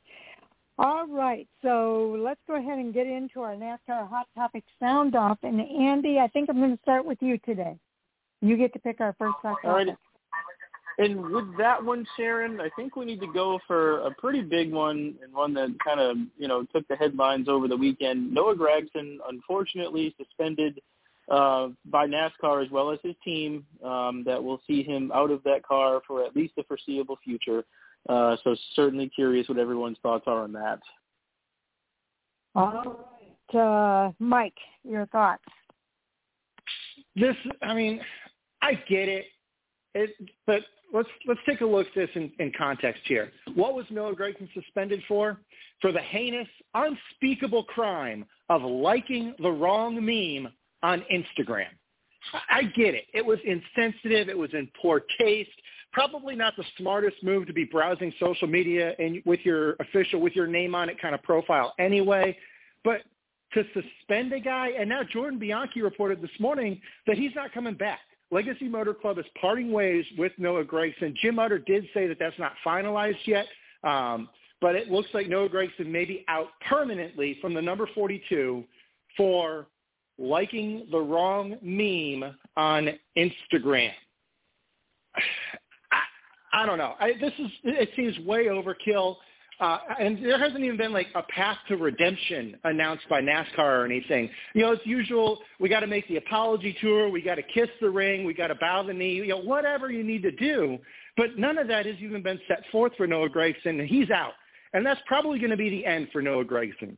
If Legacy Motor Club does indeed part ways with him, which is what it looks like is going to happen, I doubt that we ever see Noah Gragson back in the NASCAR Cup Series again, and maybe not in any of NASCAR's top three divisions. The only thing he's got going for him right now is sponsorship, which to my knowledge, his sponsors of Bass Pro, Black Rifle Coffee, and a few of the others that he's got with him have not announced that they're terminating any sort of contracts with Noah Gragson. It's yet to be seen whether they are going to stick around or not, but that might be his only saving grace to buy himself back into a back marker Xfinity or Truck Series team, all because he chose to like the wrong meme on Instagram. This has gotten overboard. I understand trying to present a sensitive image and inclusivity and all that stuff, but there's got to be a line. We can't drop a hammer, this big of a hammer on a guy for something like this. It's way overkill. And I really don't think that there's a way back for Noah Gragson from this.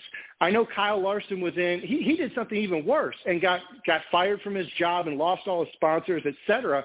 But he had a way forward, if for no other reason than Kyle Larson had a resume as a winner in the Cup Series as well as a big winner in pretty much every dirt track car, whether it's late model sprints or anything else that he gets in. Noah Gragson doesn't have a resume like that. He's still trying to build a resume, and now he doesn't have that opportunity anymore. And it's probably going to end up ending Noah Gragson's career in NASCAR because he clicked the like button on a meme that people found insensitive. There's got to be some sort of a way to not go way overkill like this. I don't know what it is, but this is not a good look for anybody.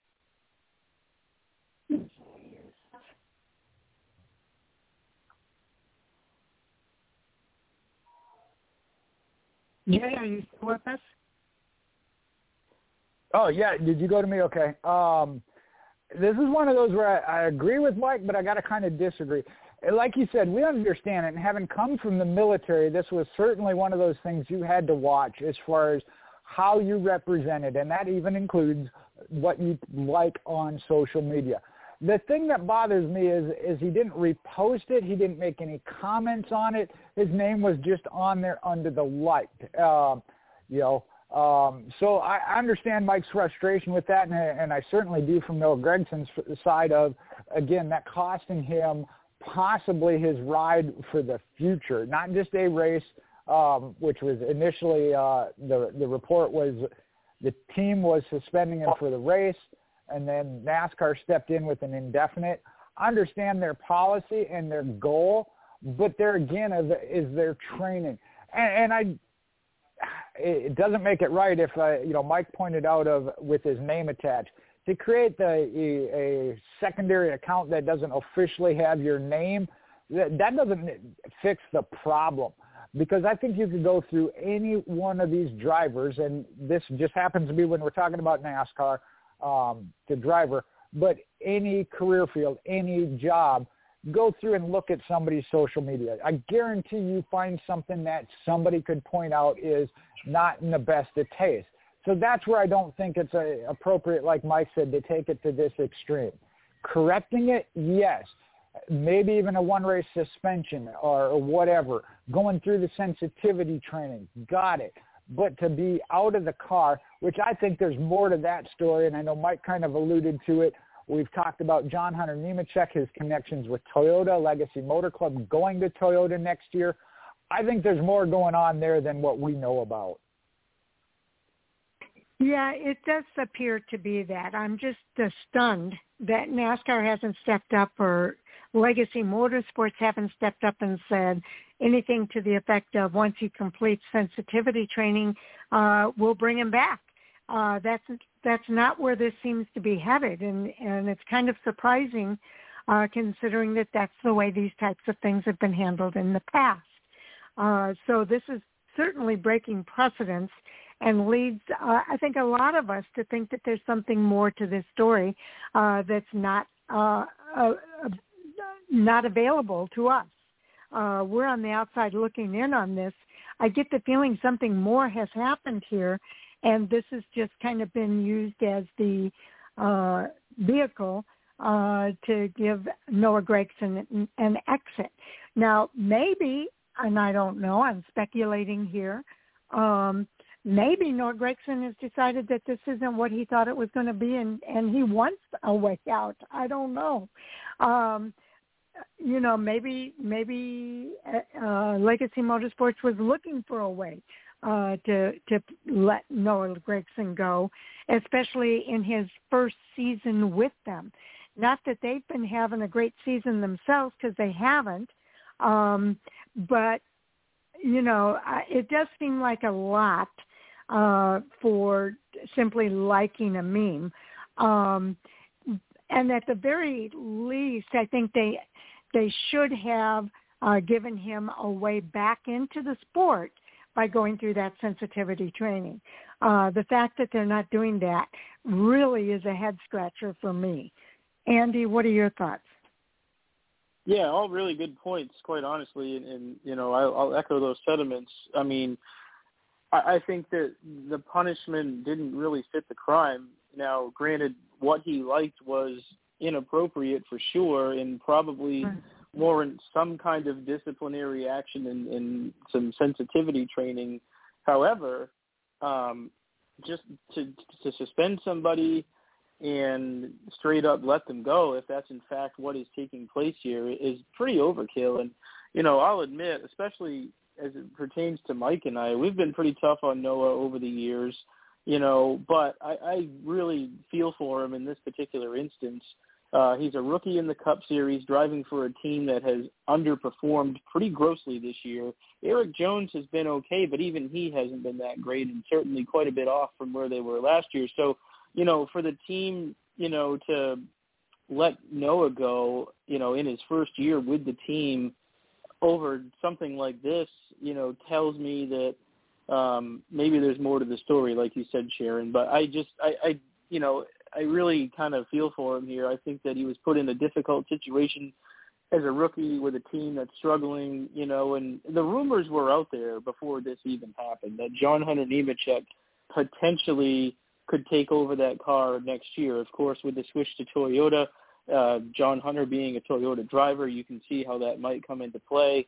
And that's the other side of this too, is Noah went to this team and then they promptly announced that they would leave Chevrolet and go to Toyota. So they've been at a disadvantage all season long. And let's face it, he's had a very dismal season. Looking at the results, it has not been good. So maybe it was just time for a change, I guess, and they used this situation as the scapegoat to get him out of the car early, as all signs were sort of pointing that way anyway. But where Noah goes from here, I don't know.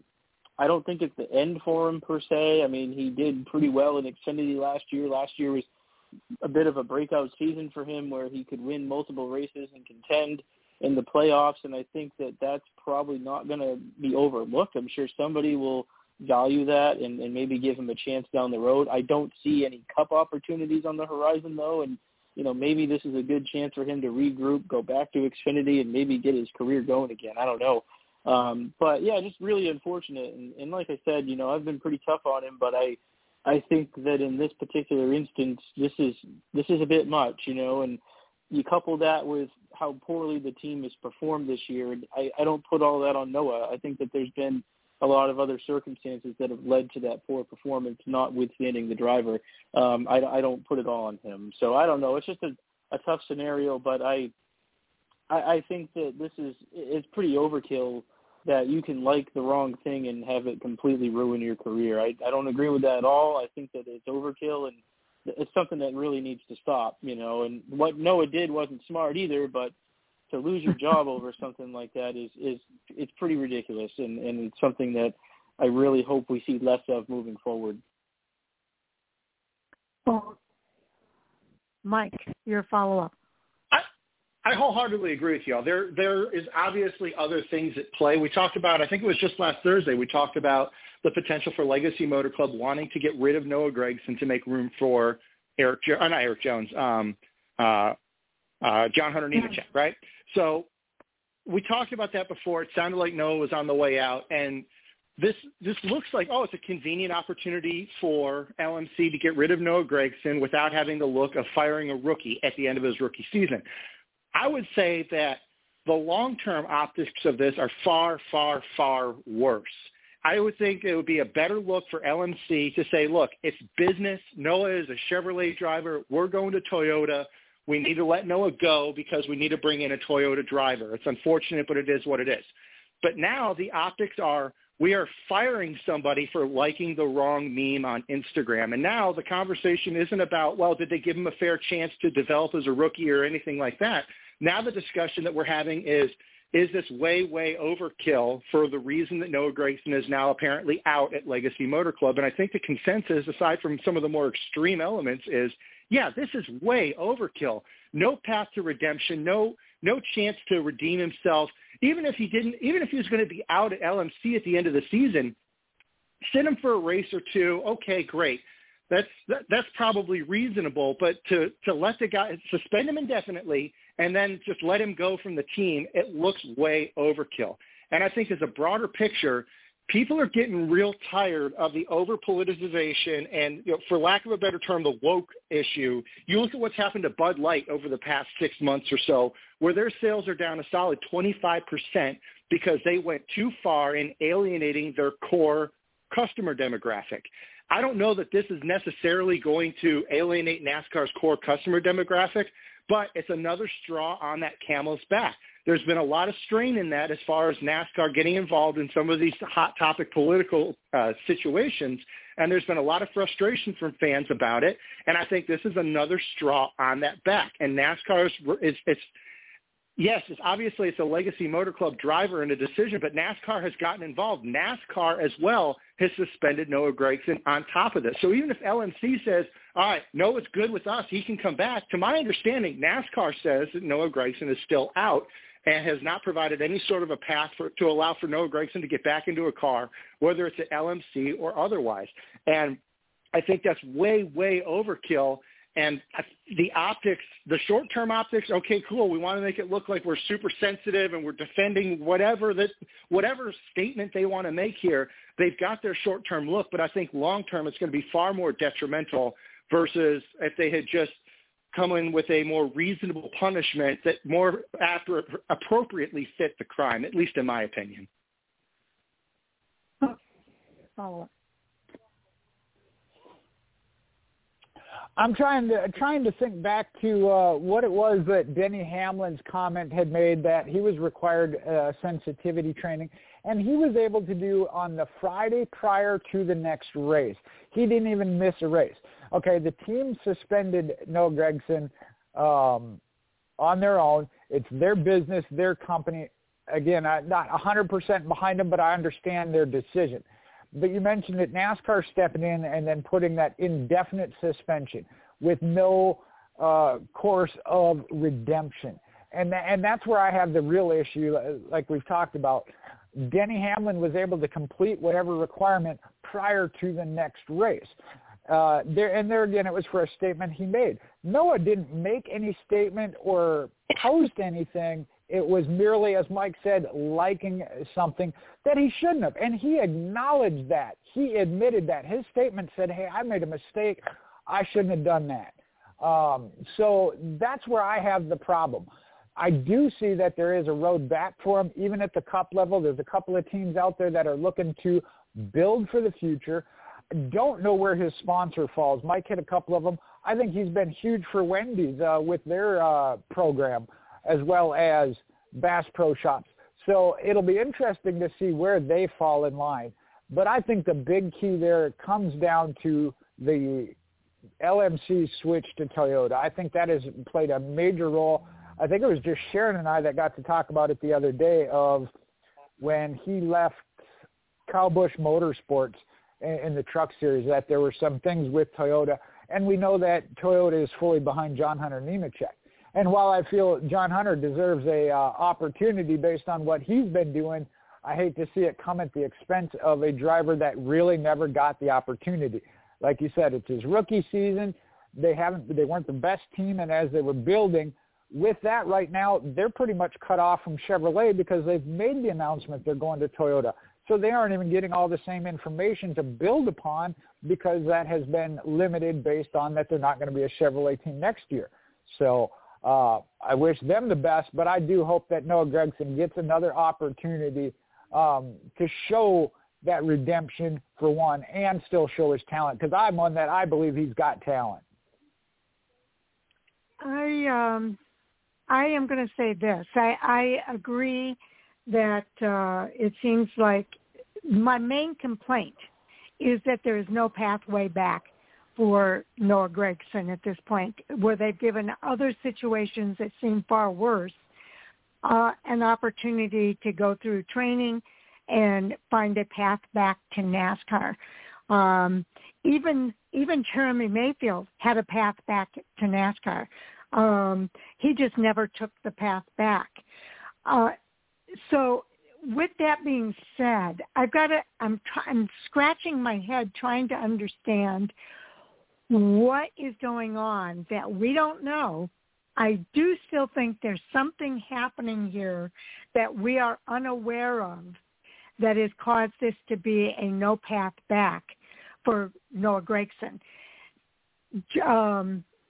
Jay, you mentioned it. When he left Toyota, it wasn't necessarily on really good terms. I think they were frustrated with Noah Gragson. I remember Dale Earnhardt Jr. being frustrated with Noah Gragson and saying, I'll have a sit down with him. We'll talk through this and get through this. He's got that kind of personality that can be off-putting to certain people, and it's very ingratiating to fans. Fans like Noah Gragson, but within an organization where you definitely have to watch your P's and Q's, it could be that Noah Gragson has done something that we are not aware of that has caused Legacy Motorsports to say this is the straw that broke the camel's back, and that's why there's no path back. But I wish that they would be a little more forthcoming. To leave us all speculating and wondering and not understanding why there is no path back, I think is a mistake. Hopefully, over time, that's going to be to us. Maybe it never will be explained to us. But I hope that it is explained to us why there's no path back, because to me, that's the most frustrating thing about this, is that a lot of people have been given that path back or a way to get a path back to NASCAR. And in this case, from the very get-go, it's been an indefinite suspension first by Legacy Motor Club and then NASCAR. So it just leads me to believe that there is much more to this story that we are not aware of. And I want to know the rest of the story. It's plain and simple. Andy?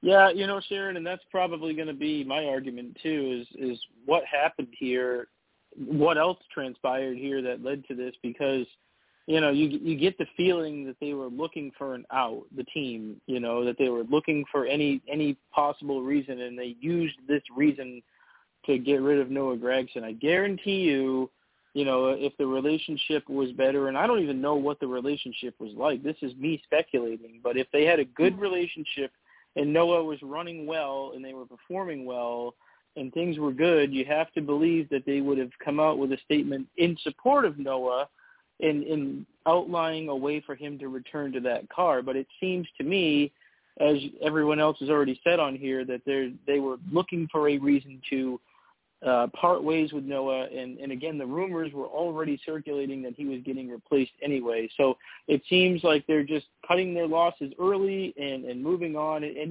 maybe, I'll defend Noah here a little bit too. Maybe this is a blessing for him. Maybe this was, a disastrous decision to go to LMC. Maybe this will allow him to have a better pathway to move forward in his career, and maybe, like Jay said, maybe he does get back to Cup at some point, and maybe it's a better situation, because quite frankly, this wasn't a great situation, and maybe difficult situations like this can help lead to him being stronger down the road. I hope so. I've been tough on him. I've said that before, but I mean, you don't like seeing someone's career get destroyed because of something silly like this either. I don't like seeing it. So hopefully he finds something else, and he can come back a better person and a better driver moving forward. Well, go ahead and move on then. Mike, you're up. What's our next topic? I'm going to gloat a little bit here because I gave NASCAR this idea. I wrote an article about this following the Circuit of the Americas race about what NASCAR could or should do to address the chaos and buffoonery that we've seen on restarts at not just Circuit of the Americas, but at the majority of our road course races. And NASCAR listened to me. They said, Mike, you have a great idea. We're going to move the restart line at the Indianapolis road course this coming weekend. We're going to move it to just coming out of the final turn prior to the start-finish line in an attempt to contain or at least mitigate some of the chaos and buffoonery that we have seen at Circuit of the Americas, as well as many road course races last year, to include Indianapolis. Okay. Jay, what are your thoughts about the restart line for Indianapolis Motor Speedway? Is actually, it's going to be prior to the final turn to the front stretch. Also in turn one, a driver who blows the turn a la Chastain last year will be required to do a stop and go before rejoining the course. 2 changes happening at Indianapolis Motor Speedway. Your thoughts, Jay? Yeah, we've seen this come into play at a couple of different tracks. Atlanta, they made several different changes with the way that was their whole pit road. I think NASCAR is watching this and making notes and making these changes to provide better racing. We talked about this at Indianapolis Road Course of I still put some on the drivers, but they're in a situation where they all are into one corner like that. It's bound to happen. By having that restart zone a little further back like that, you at least give them the opportunity to spread out and get in a little bit better position where there's not 5 wide going into a corner. They may make the option to go 3 wide, but then that is on the drivers themselves. The addition of the blow in the corner as Chastain did, I'm surprised that one wasn't already in play. We've seen that at many other road courses, that anytime you cut part of the course, you have to do the stop and go. I'm trying to think out at Sonoma who it was that prevented a caution by cutting the field. It wasn't any harm to him, but didn't want to bring out the caution and cut the course.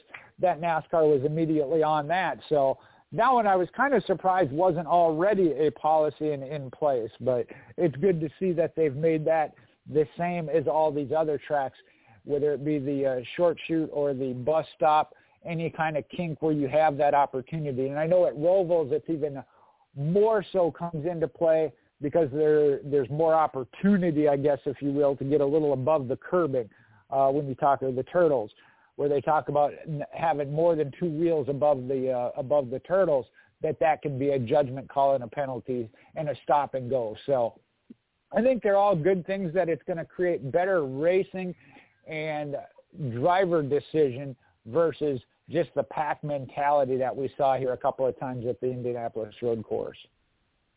Andy, your thoughts? I think this is a good decision on NASCAR's part to do this. I think that, the Indianapolis Road Course restarts were kind of what started this trend of mayhem, on starts and restarts a couple 3 years ago. And we've seen, nothing but chaos ensue on other road courses. It's a good decision. I don't want those 5 and 6 wide restarts in the wrecks to be the storyline again, which it kind of has been the last couple of years. I would rather the focus be on, actual passing and not, sending it 6 wide and using 4 other cars as a buffer, to try to make a pass. So, it got to the point of being pretty ridiculous. So, good decision. I hope that it leads to, a little bit less chaos this weekend and with the storyline more on the better racing. So we'll see what happens, I guess, but I think it's a step in the right direction, and the drivers are their own worst enemies, right? If they didn't create this situation, NASCAR wouldn't have been put in the position of having to make this change. But I think it's a good change, and I guess we'll find out for sure how it goes, but I do hope that it leads to less chaos going into turn 1. Yeah, you put it well, Andy. You did a good job there because I agree. NASCAR is doing what NASCAR does, and that is trying to make a better product for us as fans. And none of us want to see what we have seen where everybody globs up in the corner and nobody can get anywhere. So this will produce a better racing product. And NASCAR is implementing it, and as they do when these things do come to light. And you're right, a lot of these things come to light because of the drivers and the way the drivers' mentality is at trying to do everything they can possibly do to win a race. So we've seen it play out. None of us like it. I don't think the drivers really like it, even though they're the ones that actually do that. And NASCAR's doing something to stop it. So I also, am a bit surprised, like Jay, really surprised that was not already a requirement for them to stop and go if they miss a turn. But I'm glad that they implemented it for Indianapolis and the road course there. I can't wait to watch the racing. Hopefully we're in for a good race. We've got the playoff implications that are playing into that with all of these drivers. So hopefully we're going to see a good race at IMS this weekend. Mike? So we need to examine why the restart zone was where it was, not just at IMS, but Circuit of the Americas and pretty much every other road course. The restart zone was where it was because it was far enough down the straightaway that allowed the entire pack to be established on that straightaway. Everyone was moving in a straight line. Nobody was stuck in a turn or anything like that. It provided the most fair opportunity for everybody in the pack in order to have a similar restart front to back in the field there and give everyone else the most fair opportunity to hold or advance their position. Unfortunately, that most fair opportunity kind of blew up in their face with the chaos that we've seen at the road courses that we've already discussed. Moving it back so half of the field or more is still stuck in a turn, it will help meter the flow of traffic. So instead of having 36 to 40 cars firing off at the same time and everybody more or less doing the same speed going into turn one, you're going to have half or some large percentage of the field still in a turn where they can't floor it and accelerate to full speed. The downside of this is it gives an advantage to the leaders. That's why NASCAR didn't want to do it in the first place. They didn't want to give the front of the pack too much of an advantage over the back of the pack. So there is a bit of a trade-off here. That's why they haven't done it in the past, is because they wanted to provide a very fair opportunity. What's the moral of this story? Well, there's two. One, don't drive like a jerk because you're going to force NASCAR to do something like this. And now that brings up the second moral of the story is don't suck. Don't be in the back of the pack because you're not going to have the opportunity to advance like you did on a previous restart. So I think it's a good change. I would prefer having a fair restart for everybody, that everyone had an equal opportunity in order to race on a restart like that. But unfortunately, like we said, drivers sometimes need to be protected from themselves, and the drivers and their action is what forced NASCAR into this situation where they needed to change the way the restarts were conducted. I hope it's for the better. I hope we don't see that six-wide scrum trying to get into turn one, because it makes for good TV. It's entertaining. You get the big highlight reels and everything like that. But in terms of actual racing, it's ridiculous. It's not fun. You see a lot of times where – I'm sorry? But, yeah, you see a lot of times where very deserving cars that have run very well all race end up getting punted on these restarts. And you see drivers who have run a very good, very clean race end up in the grass because somebody from five rows back in the field decided to just not lift and send it into turn one. And that's not good for anybody. It's not good racing. It's not good entertainment. And I like the change that they made. With regard to the stop and go coming through there, remember NASCAR had that runoff access road or whatever that they made everyone go through.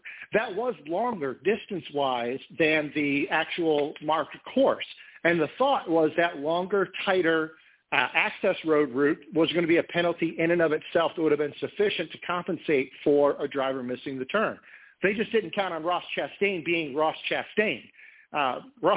Ross decided he just wasn't going to do turn one that time, took it full speed into the access road and treated the access road like it was part of the race course and went through there at full speed. Obviously, that didn't provide the penalty that NASCAR was hoping for by having that access road. So that's why they've implemented the stop and go there. It wasn't that they overlooked something. It's that their intended penalty ended up not being sufficient. It didn't produce the desired results there in terms of penalizing the car for missing that turn. So I think it's a good move there. Again, NASCAR, they do their very best in planning these races. They try and think of every contingency, but we talk about things being idiot-proof, right? Never underestimate the genius of idiots. They will figure out something no matter what. And in this case, never underestimate drivers' ability to figure out a way around your rules and to gain an advantage that you didn't think was possible for them to gain. So here we are. I think this is the third or fourth year we've gone to the IMS road course. Well, NASCAR's had to change that penalty structure because somebody short-circuited it on them. Well, it is what it is. I think it's a good move on their part.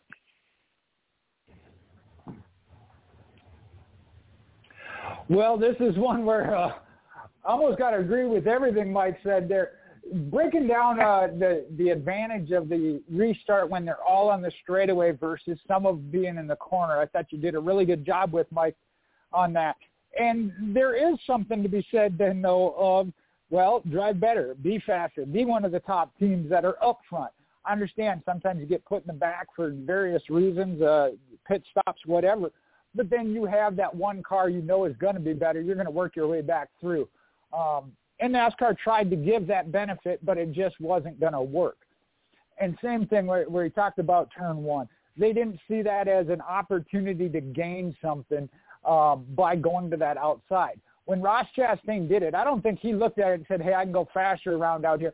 He said, there's 30-some cars piled up here. I'm not going to make it through there. I'm going to go around the outside.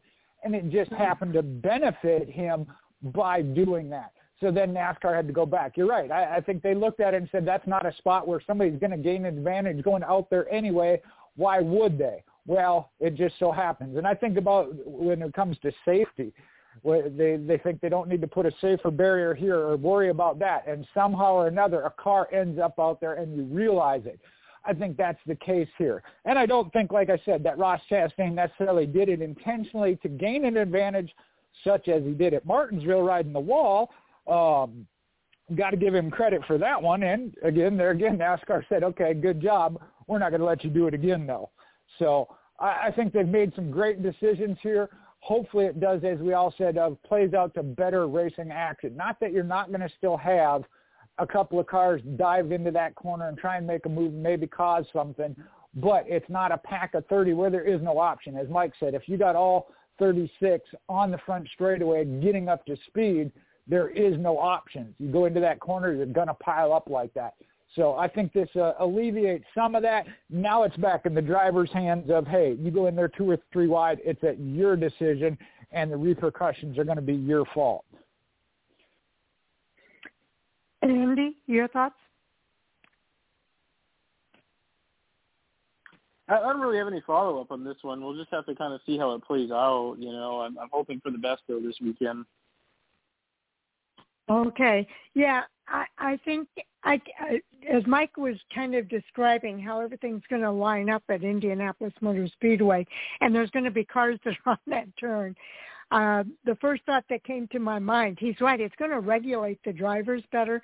But one thing you got to remember about Indianapolis Motor Speedway is some of these turns at that track, the final turn to the front stretch, that's like almost like a 90-degree turn there. So I'm anticipating, and I just want to kind of forewarn everybody else, somebody's going to complain about that. And they're not going to like it because it's going to regulate them, and drivers are not used to being regulated as far as a restart is concerned, especially as far as a restart is concerned. But again, we just have to understand it for what it is. It's frustration, but it's the drivers that put themselves in that situation where that has to be regulated in those turns. We'll have to see what happens. I'm kind of anxious to see how it plays out now because, Mike, I think you did do a good job of giving us a refresher of why it was put into place and you know, what we were experiencing as fans. But from the driver's point of view, I think there's going to be some drivers that aren't going to like it, especially drivers that maybe aren't used to being that far back and being regulated around that turn. They're not going to be happy about it. But you just have to kind of keep in your mind as a fan that it's the drivers that put themselves in that situation when you start hearing the complaints. So I'm just putting a forewarning out there. Mike? As much as I like to think that this is going to make a huge difference here, I'm kind of, at best, cautiously optimistic that it will. And the reason I say that is because that front straightaway at Indianapolis is so long.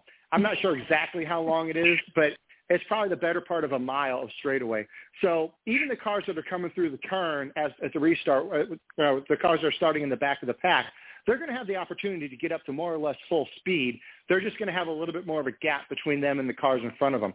I think it's going to help with the dive bombing situation. We probably won't be 6 wide going into that turn, but I think you're still going to see a good bit of dive bombing and some ill-advised moves from there. It may work. It may produce the desired result, but I'm also not going to be surprised if it doesn't work as well as we hope it's going to work.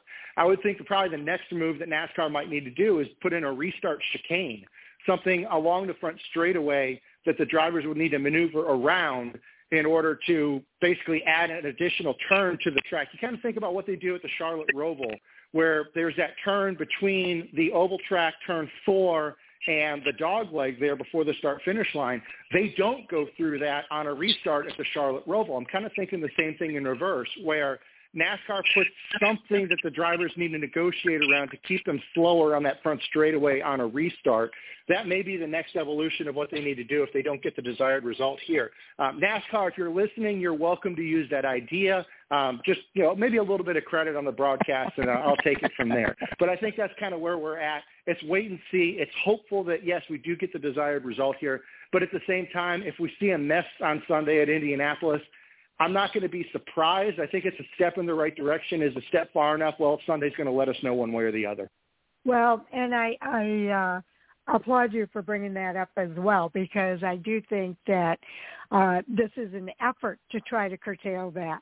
We'll have to see how it evolves with the drivers. So thank you, everybody. A good conversation here. Okay, Jay, you get the last hot topic here. I'm thinking it's going to be the last. Well, and I think this one might possibly tie into the one we already had when it comes to JohnHunterNemechek. But as we know, for next year, Martin Truex is returning to JGR for at least one more year, is all I know, is that he will be back next year. Martin Truex Jr. Re-signing for 2024. Okay, Andy, what are your thoughts? I kind of thought this could go 50-50, but I don't think I'm overly surprised on this. It seemed like Toyota really wanted him to come back, and obviously he's, why wouldn't you come back? You're having a great season, winning races. Obviously, he'll be in contention to go make a deep playoff run. So I think that probably helped make his decision easier when you're running well and winning and contending on a weekly basis. But I kind of got the feeling that Toyota really wanted him to come back.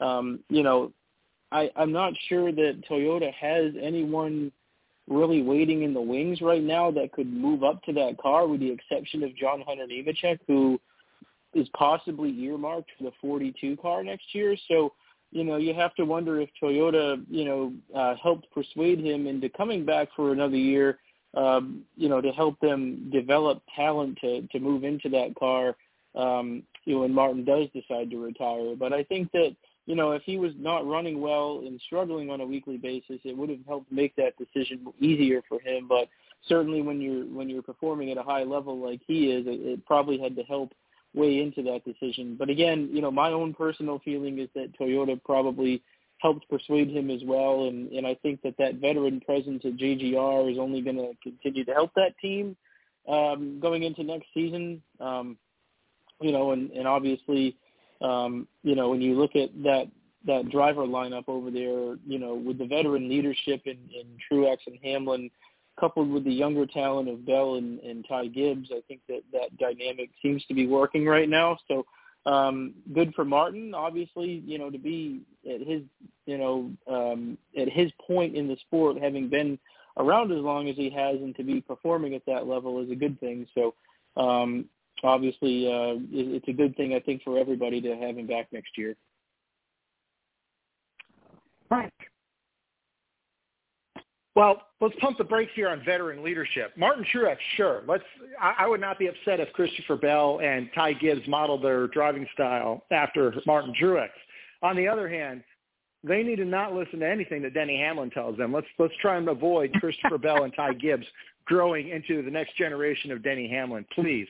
We really don't need that. But, yeah, I got to agree with Andy with regard to Martin Truex coming back. That could have gone either way. I would not have been surprised to see him step away, and I'm not surprised to see him come back. He's obviously having a very good season this year. His previous two seasons have not been great. Last year, he didn't win a single race last year. There was a lot of talk about, well, is he washed up? Is it over for Martin Truex? Obviously, he's come back and had a much, much stronger season this year. So even then, though, I would not have been surprised to see him say, hey, I'm going to end it on a good note. I've had a great year this year, and I'm going to hang it up from there. A lot of guys want to go out on top, and very few get the opportunity to do so. You look at Jeff Gordon, for example. He had a much, much better 2014 than he did 2015. Yes, 2015 he did end up winning one race and making it to the championship 4, but he didn't have nearly as good of a season as he did in 2014. And Jeff Gordon is probably the guy who went closest to going out on top out of any of the major drivers that we've seen retire over the past few years. You look at Jimmy Johnson, Tony Stewart, and looking even further back, Darrell Waltrip and Richard Petty, all of them kind of faded into obscurity for their last few years in the Cup Series and definitely did not go out at the top of their game on – yes, they went out on their own terms, but definitely not at the performance level that I bet they wish they could have. So Martin Truex having that opportunity to step away at inarguably at the top of his game, still competitive, still having the opportunity to win races – that had to weigh into his decision of, do I want to risk having another down year next year, and that being the one that everyone remembers me for. We'll have to see how 2024 plays out for him. Obviously, 23 is going very well for him. He had one get away from him yesterday. I think up until probably that last stint, they had the best car of the race. So I don't think the 19 team is done winning races this year. He may very well win several more. And like Andy said, have a deep playoff run. They've got a decent pile of playoff points that they're sitting on. He's running in contention for that regular season championship. So I think this is probably going to be one of Martin Truex's best seasons that he's had, at least since he's moved over to Joe Gibbs Racing. And what 2024 brings, well, they're probably not going to start sweating that until the end of November. I'm happy that Martin Truex Jr. has decided to come back for another year. If you look at it on the other hand, if you're having fun and you're winning races, why end that? I think that might leave some of us kind of thinking, man, what could have been if he stayed in another year or so. But that is what keeps people going until they run out of steam, and then it's not so much fun anymore, and that's when they retire. But I think Martin Truex Jr. is still having a lot of fun. I think he's enjoying racing. I think he's got a lot of things happening in his life that the racing and the good things that are happening in racing are good things that are happening in his life. So I think it's a good decision for Martin Truex Jr. to come back. I do think he's a good leader. I think that he's a good role model for Joe Gibbs Racing, for Toyota, and I hope more drivers follow his example, to Mike's point, versus Denny Hamlin's example. When Martin Truex Jr. speaks, people do listen, but I think that Martin Truex Jr. is here to do his job in the race car and to win races, and that's exactly what he's doing. I think it's a good decision. Jay? Well, I pretty much got to be a parrot and an echo here for the two things that Sharon, you and Mike both hit upon. One, I know a couple of weeks ago, Joe Gibbs said it himself, of you're winning races, why would you not come back? I think that's really what put a lot of strain on Martin Truex Jr. is that going out on top. Would he be able to? We know he's going to at least be in the playoffs and have a really good shot at the championship 4 and winning it all based on how he's running right now, to be able to say, hey, this is my final season. I want to go out on top, and this is a good year to do so. But I think you're right in the fact that I heard an interview with Ty Gibbs, and he specifically mentioned Martin Truex as being the one he goes to. Now, I'm not going to be as critical on Denny Hamlin, but when it comes to leadership within the Joe Gibbs organization, Denny Hamlin is also part-time putting on his owner's hat and doing his own thing with the ownership of 2311. So with Christopher Bell still being relatively young, Ty Gibbs obviously being a rookie and young, and then the next driver to come in, let's just say JohnHunterNemechek, still relatively young, they need that leadership. And I do think there's a tie in there, too, of that. I personally felt like that's where JohnHunterNemechek was slotted to go, whether it be at the end of this year or then next year when Martin Truex retires, that they wanted more time. Again, he's doing a great job with helping develop Ty Gibbs. Give JohnHunterNemechek one more in the Xfinity Series. Now, whether or not he goes to Legacy, that might change things up. We don't know. Again, I think there's some things going on behind the scenes through the manufacturer of Toyota that we don't know. But I think that also came into play.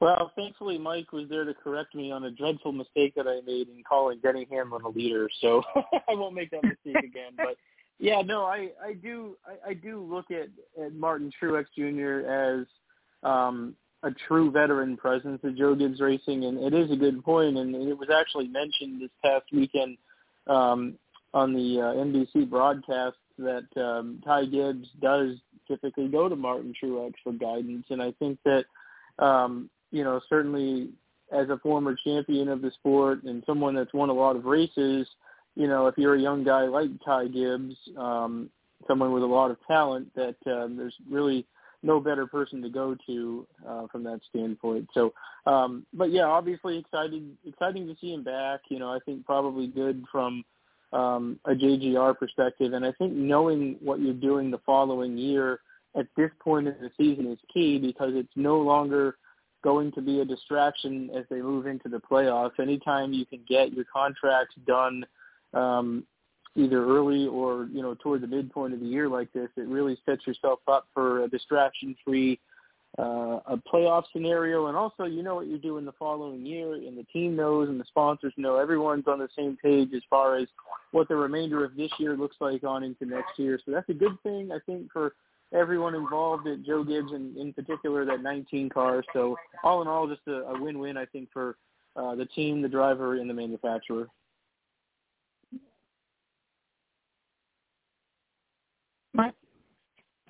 Yeah, Sharon, you kind of hit on it in your first reply of what does this mean for Toyota? Obviously, Martin Truex coming back means they don't have a seat to fill for 2024, but at best it's a Band-Aid on their pipeline situation. It's weird because 3-4 years ago we talked about Toyota having an overabundance of drivers. They had too many drivers and nowhere to put them. Well, they're kind of in the opposite position right now.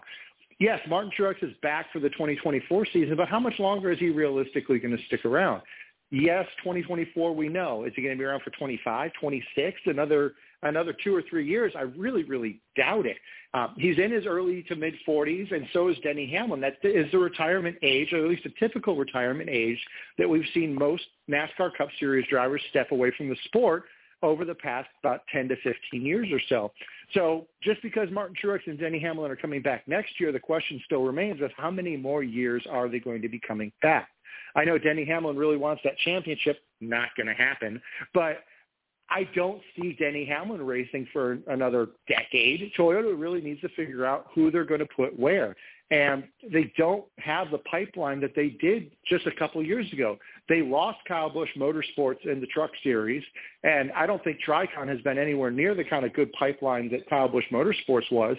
So they've got JohnHunterNemechek in the Xfinity Series and Corey Heim in the trucks. And other than that, I don't really know how many pipeline drivers that Toyota really has.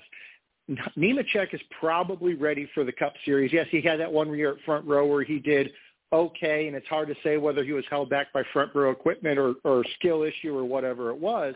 But either way, he left the Cup Series after a single season to go back to the Truck Series and now Xfinity. So JohnHunterNemechek is probably about ready for the Cup Series, but I don't think Corey Heim is, and it's probably going to be a few more years before I would say Corey Heim is ready for the Cup Series, at least to be competitive at the Cup level. Yes, he probably could get in the race car. He probably could drive it around, but I don't think he would be particularly competitive at the Cup level. So unless Toyota starts poaching drivers from other organizations like Chandler Smith, Chevrolet's a little fat on drivers, so Chandler Smith might be ripe for the picking if Toyota wants to try and steal him away. Other than that, who are they going to get to replace Denny Hamlin and Martin Truex in the not-so-distant future? That's the big thing to keep an eye on here, is the development of Toyota drivers in that pipeline and see where they want to go from there. Now, they are pushing Toni Breidinger pretty hard. She's featured in some Toyota TV commercials, but I don't think she's going to be ready anytime soon either. So definitely a big question mark for Toyota going forward. They answered one question regarding Martin Truex, but I don't think it solved some long-term questions for them. Yeah, you bring up some good points. I don't really have a whole lot to add. I think you guys have all hit on the major points here. Jay, I'm going to let you have the final word here. Well, I still think that a big part of it anyway is that leadership. Mike mentioned some of the ones that are coming up. They still have that pipeline with Tricon Garage, which replaced Kyle Busch Motorsports, but those are also very, very young drivers. I don't know that – I know HMS kind of did it a few years back with, I think it was Alex Bowman at age like 25 or 26, somewhere in there as the veteran. You're not going to have a 4-car operation like Joe Gibbs has with all 18 and 19-year-olds. You've got to have somebody that's established. As they develop, again, how many years Denny Hamlin has left, don't know. Opinions on his leadership, that's a whole separate issue. But then you have Christopher Bell. He's been there, 3, maybe 4 years now? Is starting to develop that. Ty Gibbs is in his rookie year. And so you need somebody that has that stability and leadership. And I think that's what Toyota is looking at, of asking for 1-2 more years of that leadership, so that when these others come up, drivers like Christopher Bell and Ty Gibbs are the ones that are able to lead that company as well as lead the younger drivers. So we'll have to see how it develops. It'll be really interesting to see. I know everything keeps getting linked back to JohnHunterNemechek, and he said he's not worried about what happens next year. He doesn't know yet. Right now he's focused on the Xfinity Series and winning that championship. I think that's a key element right now in several different places and factors. Okay. We'll let that be the final word on our Hot Topic Sound-Off discussion, and we'll start our roundtable as we sign off our podcast here for today. Andy, let's start with you. Yeah, CB14 fan on X now, I guess we call it. Yeah, good to be back. I know it's been, I think, a couple, 3 weeks since I've been able to do a show, so good to be back on today, and hopefully you can do the same thing for Thursday. And we'll see what happens, but looking forward to some good racing this weekend. It's going to be Mike_Rozelle on. It's still Twitter to me. It's always going to be Twitter to me, and it's Mike_Rozelle on there. Mike_O on Reddit. I'm back from Daytona. I did not wreck my piece of crap race car. I didn't blow the engine. Everything was good. I did learn that the brake pads that I had were a little underprepared as I watched sparks and flames come up over the fenders a few times going into some of the faster braking zones at Daytona. But other than that, a very successful track day. I don't know when the next time I'm going to be out on a racetrack, but I will be running autocross, not this coming weekend, but the weekend after, with that same piece of junk race car. That's going to be at Columbus Air Force Base. So that's what I got coming up. Oh.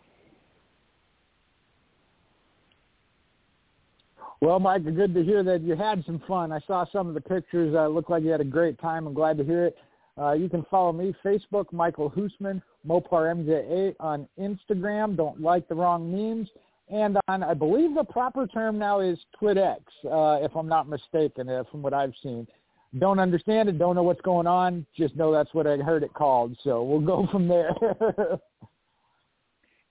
I'm like Mike. It's always going to be Twitter to me. I'm Fan4Racing sites on Twitter, Fan4Racing blog and radio everywhere else, except including actually our website, Fan4Racing.com. We do have a player there where you can listen to our podcast or our live broadcast. We do have a few podcasts coming up here, so watch for those. I know Jay and I will be back this Thursday to do a podcast for the preview show, and then Monday we'll be doing another podcast for our review show as well. I believe Sal comes back on August the 28th, and we'll go ahead and do a live broadcast for that show. But anyway, I am looking forward to the racing this week. I enjoyed the racing this past weekend, looking forward to the preview of the upcoming weekend in Indianapolis, and can't wait for us to get together again. Thanks to everybody who's tuning in, and also to our Fan4Racing crew for being as adaptable as you are. I appreciate each and every one of you guys as well. So with that, guys, I think we're ready to call it a wrap. Have a good one. Bye.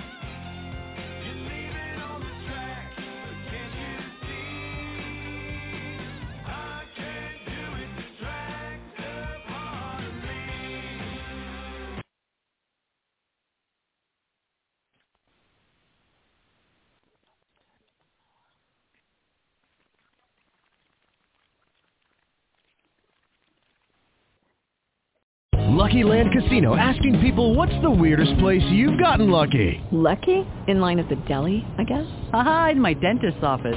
More than once, actually. Do I have to say? Yes, you do. In the car before my kids' PTA meeting. Really? Yes. Excuse me, what's the weirdest place you've gotten lucky? I never win and tell. Well, there you have it. You can get lucky anywhere, playing at LuckyLandSlots.com. Play for free right now. Are you feeling lucky? No purchase necessary. Void where prohibited by law. 18+. Terms and conditions apply. See website for details.